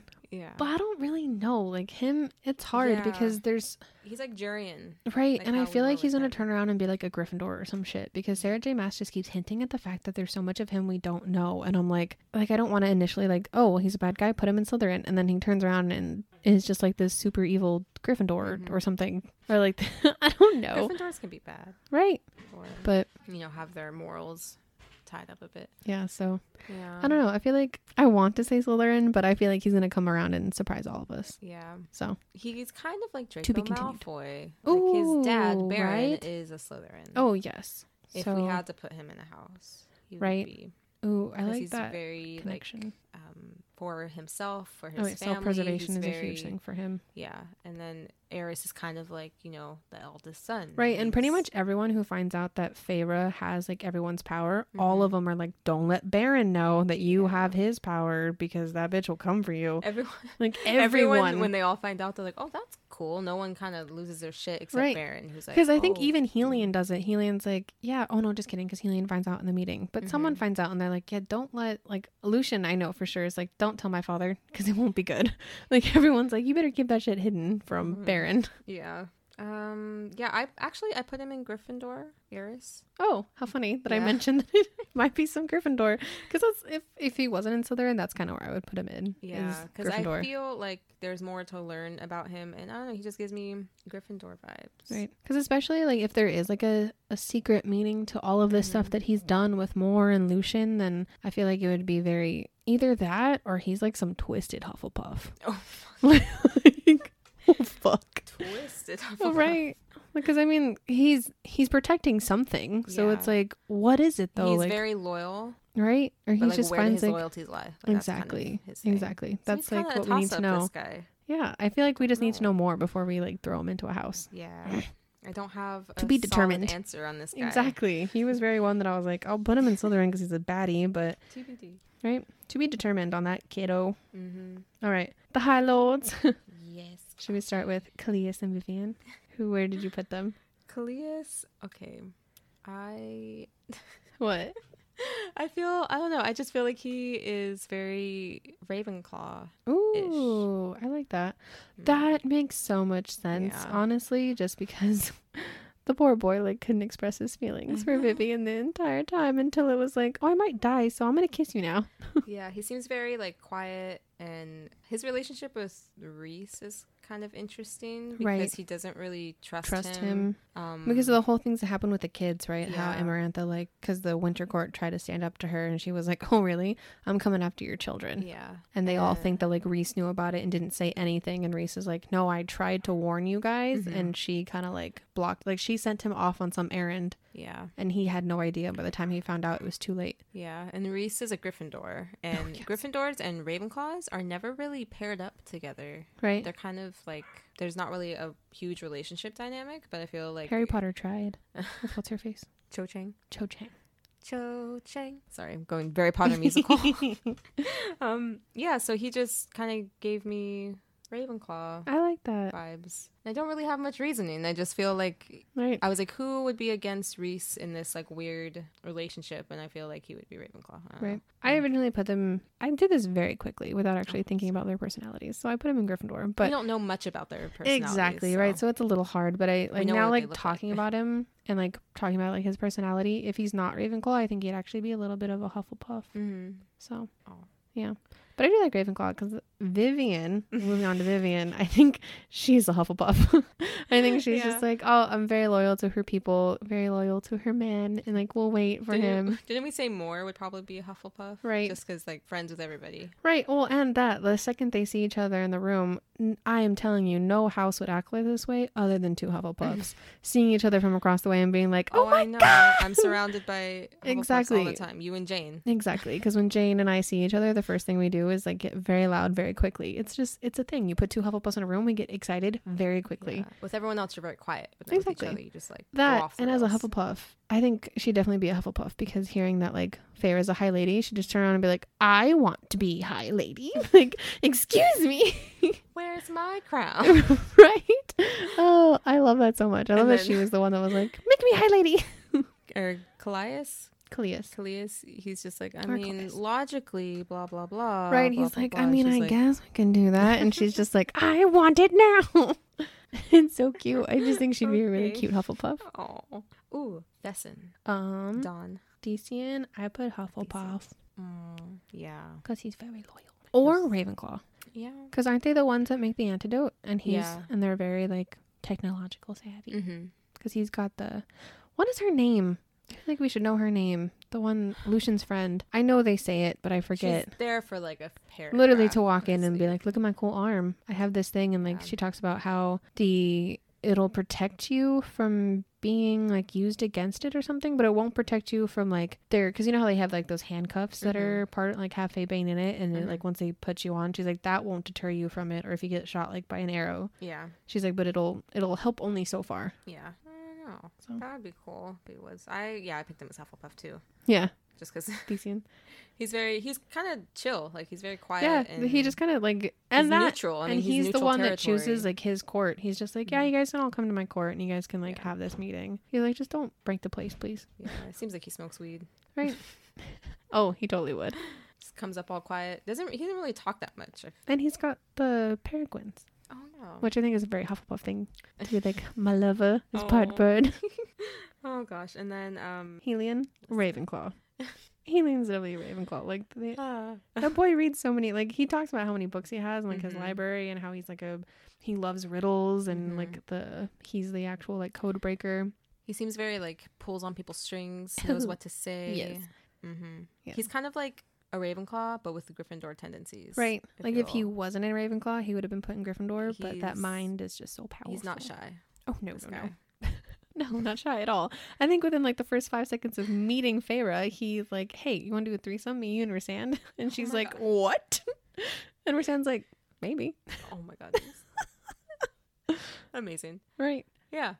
God bless Helion. Yeah. I put him in Gryffindor, but yeah, I see the Ravenclaw. Yeah. That makes sense. Yeah. Yes, Did we get everybody? I think so. Oh, Briaxis. Briaxis. Oh, corpse. I'm only going to see him as corpse now. You have ruined what me. house corpse is in. I honestly think corpse, if not a Slytherin, would be Hufflepuff. But there's no in between. Let's just put Briaxis in Hufflepuff. Okay. Well, I mean, come on. You're like this internal being who could like murder anybody, and the only thing you want is a friend. Oh my god. The only thing you want is to have someone to talk to tell you what the world is like outside. That's all he asks for. If that ain't a Hufflepuff, I don't know what is. Stop it. And then Vasa. I don't know. I feel like we only like got like 10 pages of her, so I didn't put her in a house because I couldn't. I didn't even cast her, so no, I did not sort her. But yeah, so to be determined. Oh, what about the other ones? Did you do like Draken and Miriam and all that? We don't really know much about them either, so. Did I? I don't think I did. Nope, I did not. Okay, so we pretty much sorted everyone. Right. The main chunk was just like the Highlords. Yeah, the Highlords and the baddies. Everyone else we knew everyone else. Yeah, we're not going to go through every... Dear God, no. Okay. Oh, did we want to talk about the novella for a little bit? Oh, yeah. What did you think about the novella? I thought it was okay. I do think it was... Because I know a lot of people were like, oh, it wasn't needed or whatever. But I think it will play a very nice bridge from this series to the next one. Yeah, especially with Nesta and Cassian. Yeah. Their bits. I love the different perspectives. How it goes to like everyone. And I also love how it's... Because I read this... very close, like I think at the beginning of December, and you're like, oh my god, it's perfect because they're all like Christmas shopping for each other, and I was like, oh, it's so the cute. Christmas special pretty much. It is like it's like the Christmas episode. Okay, my favorite bits of whenever it's like a posse book, like there's a lot of characters. Oh, I love it. We didn't do our favorite parts of we should do favorite parts of Wings and Ruin. It's fine, we'll just backtrack. Okay. What is your so we forgot the book questions for Wings and Ruin because we've been talking about it for so long. Who is your favorite character in this book? Only in this book. I don't even... Okay, I had to think about it. So I've listed Rhys and Amryn. Yes. My first one was Lucian. My second one was Tarquin or Cassian. So we're the third book. In this particular book, like who stood out to you the most? Pretty much who is your favorite High Lord? That could be it. That's the question. I probably Helion. No, that's what I was gonna say. Freaking, like, right. Every scene he was in, I was just like, yeah, this guy. I definitely like wanted more of him. I was just like, no, wait, bring him back. I love it. And plus, he's Lucian's father. So. Yeah. God, I just keep like, right. They're right next to each other. You're like, you guys don't feel any sense of connection whatsoever. Right. Well, I think that's another thing. When Helion walks in the room, Feyre kind of has like a mini like in her head, like, oh my god, oh my god, oh my god, oh my god, because they're both in the same room, and she's like looking at both of them, and she's like, oh yeah, look at that jaw, look at that nose, like they're definitely like siblings or father related. And son. Yeah, made me laugh. So yeah, he's your fave too. Probably. Yeah, he's very sassy. I love it. You always love the sassy character. I do. And then my favorite part is the battle at the Winter Court with Eris brothers, and then when Cassian and Az pop up, because it's like I love reunions, but this was like so fucking epic, right? And I was just like, I have such a clear image in my brain. I kind of forgot that happened in this book because I feel like we talked about that so long ago. So yes, I'm gonna piggyback and say that's also my favorite part, because it's also just like the grand reveal of that's my high lady, and you're just like, oh, okay, if that's not my favorite, then it's definitely the meeting where Feyre says like my favorite line of the sun was out the day I left you. Oof. Like, which leads into my least favorite bit. Like, I love the meeting of the Highlords, but I hate like Tamlin just being a fucking 5-year-old and just sitting there and being like, she's his slut, like she cheated on me, she's this, she's that, she. And everyone's like, shut the fuck up, Tamlin. Right, everyone's like we're trying to have a civilized meeting here. It's not an episode of The Bachelor. Shut up. Right. So for my least favorite part, it's pretty much anytime there was a battle, because I absolutely hated that Feyre did not fight once. Because it's just, it just drove me so mad that like the entire time she's training, the entire time she's doing it, and then all of a sudden once it comes to the actual battle, because like she did the one where they attacked Valaris, she participated in that, and she even participated in the attack on the Summer Court. But now all of a sudden, like this whole time she's like, oh well, I'm not like good at like choreographed fighting or like all their stances and stuff when they're like shield wall or whatever. That's Vikings, but like you know what I mean, like she doesn't know that, like she's not been trained like together. All of a sudden she's like, I can't fight with you guys, like I have to sit up here on the top of the mountain. And I was like, it was very much of a letdown, because this entire time she's training with Cassian on how to strengthen herself, and I really just wanted like this badass moment where she just like, I wanted her to rip them apart to shreds, like using all of their powers, like going in there and being like, I'm all the Highlords, bitch, and being like, realize that. Rip into them, like happened. Ooh, I wanted it so bad. And the fact that I didn't get it, and every fight scene she's just like, I'm gonna hang out here with my sisters. It's like, you're the Avatar, come on. She's literally the Avatar. She can literally like handle all 4 elements, and it's just like, and she's been training with them, and she like spends the other 2 books like literally just preparing for this moment, and then is just like, I'm a tap out. And I hated it. I absolutely hated it. I thought you would have said when Ianthe's trying to force herself upon Lucian. I only would have hated that if Feyre would have left him. Then that would have definitely been like my least favorite part. But the fact that she like got into her head and is like, you will never touch another man, I was like, ooh, fuck. Okay, thanks, Feyre. Like, yeah. So no, not that part. Didn't, I mean, I was like cringing that whole entire part, because I was like, ooh, I don't like this, ooh, I don't like this, and then Feyre saved the day. But my least favorite part definitely has to be like any war scene where Feyre's not fighting. Yeah, it's just like, come on. That's dumb. Yeah. It hurt to see, because it just reminds me of like those animes or like those where you have like this badass female until it comes to like an actual time where she needs to be a badass, and all of a sudden she's like, I can't. Yeah. And just, I hate it. Absolutely hate it. If you're gonna make a character that badass, fucking let her fight. Yeah. Let the women fight. Yes, let the women fight. You gave her sword, you put her in armor just to stand on top of a mountain and be like, let her have her Éowyn moment. I am no man, and just like rip the men apart. Exactly. That's what I wanted, but I didn't get it. So fine. HBO, when you pick up this book series, right? Just give her one fight scene, please. Just give her one fight scene. Oh man. Like maybe on the way, like, because even like on their way to the cauldron, like her and Amryn, they like cower and run and like hide until they get to the cauldron. Like fucking let her fight her way to the cauldron and be like, bitch, get out of my way. Like I'm this all powerful being. Amryn too. Yeah, right. Right. They're like, oh my gosh, she's fucking terrifying, but you never see her like the other fight. Like when the whole attack on Valaris happens, and they put a curfew, and Feyre's like, why? And they're like, oh, Amryn's going hunting, and it's like, but you never see it. I was like, I want this. Like, and you talk about it outside their door. Yeah, to like, so she can mark, so she knows what houses like not to go into, or knows what houses are safe. And it's like you build up these characters so well, and then just kind of like they cowered and ran in the shadows to the cauldron. Let them kill each other. Let them fight, please. Oh man, I didn't know you had that in you. Wow. Yeah. Well, that was a lot. Sorry. Was that it for the questions? Yeah. Okay. That was it for like the book questions. So now we can talk about the novella a little bit. So we were talking about, yes, I thought it was needed. I do think it's going to be a good bridge. I liked the Nesta and Cassian fighty bits. Yeah. The only thing, like, I know a lot of people got pissy with it. Like, it makes sense when people first bought it because it was hardback and you buy it for like a 20 something. But then you can finish it in less than an hour probably. Right. And so I get it. Like, I bought the paperback, so I was like, whatever. I'm honestly surprised they even put that book out in hardcover to begin with. Yeah. Like, I feel like it should have just gone to paperback. Yeah. Well, they kind of have to put it out in the hardback, I think. Do they, though? I don't know. Because all those little romance novels don't do it. Any publishers listening, let us know. I want to know. Right. If anyone can comment on that. Like, I don't think you have to go to hardback. I think it's just... So... a thing. Some people think it's like a money grab, but I'm like, I thought it was worth the money that I spent. Right. And I love my favorite. Also, like, Sarah J Maas does not get to make those decisions. Yeah. Like, they don't get to choose what the cover looks like. They don't get to choose how it's printed or anything. Like, she might get a say in it, but I can guarantee she doesn't have, like, the final word. Yeah. So, I mean, they might have just, like, her publisher might have been the one doing the money grab. So, it's like, yeah, it could have been, but you can't blame her for that. And she probably knew she was going to do another series. So, she's like, I need something in between that's going to kind of totally tie makes sense. stuff off. Made sense to me. Yeah. And, like, my favorite bits are when, like, if there's a posse, when they, like, kind of all are just together being happy, you know? Right. Like, when they have their little Christmas dinner or whatever it is, winter solstice, and it's like they're all giving gifts. And I'm like, I fucking love this. I love the happy. My favorite part has to be when Elaine gives Azriel the fucking thing and she's like, you're always rubbing your temples, so it's supposed to help with headaches. And Azriel just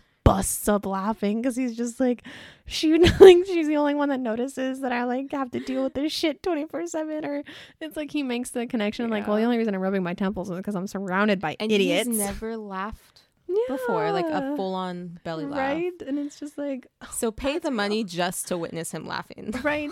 Right. It's so great. But then the one thing I don't like is Nesta just like, she's gone backwards, but I feel like that's setting up for the next one. Right. I feel like we're going to obviously find out why this is happening and like what's going through her head and find out like she's kind of coping with the death of her father. And because that broke something in her. Like, the death of her father, and then like how I know she mentions it a little bit that she feels absolutely nothing. So I don't know if she's like going through this because she's trying to feel something or what, but she's kind of lashing out at everybody. Elaine is getting better. Like, she's becoming more of herself. Making bread. Oh, she got the blankets for Nuala and Caradwyn. She's like, I got the matching blankets. I was like, oh my God. Oh, but one thing I didn't like was there's so much fucking shopping with Feyre. Honestly. All her bits are her shopping. I'm right? Like, oh, my least favorite part. I hated this part is when Lucien comes back like to drop off the Christmas gifts and he's like, this is for Elaine and this one's for you, and then Feyre's like, wait, you're leaving already? He's like, oh yeah, like I'm with Jurian and Vasa and like we have a name for ourselves, like they call them like I forget what it is, like the Band of Abandoned or something like that, or the Band of Misfits or something along those lines, you know, like a band of outcasts or something like that, because they've all been like outcasted from their thing. And Feyre like goes off on him like, this is bullshit, like I can't believe you, like what are you doing? And I was like, wait, you, Feyre darling, did the same exact shit. Like, you were broken and you found your family, like you found the people that you all have something in common, that you all love each other and you're all like band together over this common theme, and he's just doing the same exact thing you did. And how dare you say that like it's okay for you to do it, but when Lucien tries to do it, it's bullshit. I know. And I was like, so what if they gave each other a title? Like, so did you, Court of Dreams. Like, shut your goddamn mouth. Like, I was so upset. She was just like, oh, this is like child's play, like this is stupid what you're doing. And Lucian's like, I can't go home. He's like, I can't be here. Yeah, the fall court isn't my home. He's like, you kicked me out of the spring court, like it's your fault. He's like, and I don't fit in here. He's like, so I finally found some place that like accepts me for who I am. And she's spitting on it, and I'm like, fuck you, Feyre. So they gotta make up. Right. Yeah, because he gets pissy and he storms out and he's just like, whatever, Feyre, like I'm leaving, bye. Yeah. And she's like, oh, okay. And she like tries to be like, I didn't mean it. And he's like, you never mean it. This is why she's a Gryffindor. Right. She'll just does shit without thinking, and then immediately regrets it. It makes me so mad / sad because I'm like, if she just stopped and looked at Lucien and figured out that they're very much alike in many ways, then they could be like the best friends. But she keeps spitting on him for some reason. And I'm like, Feyre, please stop. But yeah. Oh, and that's my least favorite part. Rhys, basically, they're building themselves a house, like a big house. Right, like a new house. Yeah. And then they want to have like a nursery. Right. Oh, yeah. And she like his Christmas gift is like they can try for babies, so they can actually make their little son, which I think is so cute. So cute. I mean, they know it's gonna be a boy, right? Which is like cheating, but whatever. Oh, and then Moore has like a house off in the distance. And oh yeah, where she rides horses. She has an estate. I did love the part where Faye was like, "You planning to invite anyone to the Christmas party?" And she's like, "Shut the fuck up, Feyre." And she's like, "Okay." Like Feyre tries to be like, you know, any female friends you're inviting, and Moore's like, I'm going to shoot you. So yeah. I also want a mini snippet of Moore's adventures in the Winter Court, because remember she's like talking about like how they celebrate it for like weeks Like they have like this whole festival and ceremony, and Moore's like, yeah, I'm having Christmas with you guys, and then I'm going over there and having Christmas with them. And I'm like, that's what I just keep Their calling version it. of Christmas. That's basically it. It's just high fae Christmas, whatever. Yeah. But I want to know how the Winter Court like has a party, pretty much. I want to know more of that. I think it'd be cool. And then everyone gets a perspective, right? Except Azriel, but he gets one in the next book. Amryn. He gets one in the next book. Yay. But there's only like one chapter, because like someone made a TikTok of it and I was laughing because it's like, you know, the one where they're trying to be like, oh, this, and then it's like, all the leaves are brown, and like they say something else and then it goes back to the person and they just keep saying all the leaves are brown. So it's supposed to be like Sarah J Maas with the book, and she's like, here, and like the person taking it is like the fandom, and they're like, Azriel, and she's like, it's only one chapter, and they're like, but Azriel, and they're like, okay, but it's like Cassie and Nesta, and they're like, but Azriel. Like the fandom's just going crazy because we finally get to see like Azriel's perspective. Oh yeah, with a new book, depending where you buy it from, you'll get like a either different intro chapter. So Rhys, or it'll be Azriel. I think Azriel's is gonna sell out. Yeah, I think everyone's gonna. We've already decided one of us is gonna get the Azriel, one of us is gonna get the Rhys. I've given Bridget the privilege of having Azriel's. She can buy the one with Azriel's perspective, and I'll buy the other one. We'll both be able to read. Yeah, so we both get like to see which is what. Yeah. So yeah, I'm excited. Oh my god! And we talked about the novella. Okay, so closing questions. What are we watching / reading? Yes. What are you currently reading?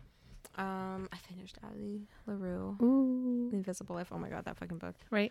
That's on my very soon TBR. So yeah, and then I'm not reading anything. I read a graphic novel called Icarus and the Sun by Gabrielle Piccolo. But it's kind of like I joined this like you donate money. What's that called? Indiegogo. That's what it was. Okay. Yeah. Back in the day. It's taken him a while, but he finally did it. I love him. Yeah, because I love like the story of Icarus. It's like my favorite mythology story. So I was like, I need this, and I love that guy's artwork. And I read it, in like, you know, graphic novels. You read them so quickly. But yeah, if that ever gets published. That reminds me, I'm giving Bridget my Shadow and Bone trilogy today. What? To read. Yeah, not like to keep, but to read. Oh yeah, I have to read. Yes, no, you don't get to keep it because she signed my Shadow and Bone copy. Oh fuck! Remember, right, I took it to. I think I took it to when we went to go get Ninth House. But so she signed that. So no, you cannot have it. No, I won't. But you can borrow to read if you'd like. But yes, I was giving those to you because you talked about wanting to read those before the TV show came out. Yeah, so I gotta. And then watching. I'm not watching anything right now, but I did watch. Oh no. What do you watch? Yuri on Ice. Oh my god. So I just wanted like a one-off anime, and I'm like, everyone has seen this. As an anime fan, I gotta watch it. It was everything I wanted it to be, but then there was also a lot of random nudity. I was like, wow. That's what I've heard. But it's like kind of, you know, they're nude, but then there's a statue blocking them. Right. So it's I started Demon Slayer because we went to like an anime place and Demon Slayer was freaking everywhere. So I started it because I was like, well, this seems popular. I started it, got halfway through, noticed that Attack on Titan was finishing. So I jumped back onto Attack on Titan and finished season 3. So yeah. Oh, and I watched Bridgerton. I binged that. I rewatched Bridgerton. Amazing. Let's all get on this Bridgerton bandwagon for the musical. I was gonna say, have you guys found out Bridgerton musical on TikTok? Ooh, I'm so excited. So good. The songs like replay in my head, right? It could be. But so that's it. Yeah. And you're almost done with the Oh yeah, what am I currently reading? Oops. I am currently reading A Conjuring of Light, which is the last book in the Darker Shade of Magic series. And I do believe that's probably going to be our next series that we cover. Yeah. Possibly. We'll see. We have to get our friend Jane would like to join us for that. So we got to get her a microphone and get her all set up. But it's probably going to be the next one that we do. Oh, and then we want to do like a breaker sort of where we do like our favorite adaptations or our least favorite. Yeah, so that's kind of like what we're talking about for doing the future, is doing like talking about our favorite adaptations or our least favorite adaptations, and not like casting them, but more talking about like sorting the characters and then talking about like what we did like and what we didn't like and just doing that kind of stuff. Yeah, we'll get to that. Yeah, we'll figure it out as we go, so we'll see. Sorry, this episode was so long. I know. Oh yeah, I'm gonna have to edit it. It's gonna be interesting, but it'll be fun. Yeah. But yeah, so that's the end of A Court of Thorns and Roses. We did it. Yay. Now on to the next one, which I'm assuming is going to be Darker Shade of Magic, but we'll see. All right. What's that? All right. Bye, guys. Bye. Thanks.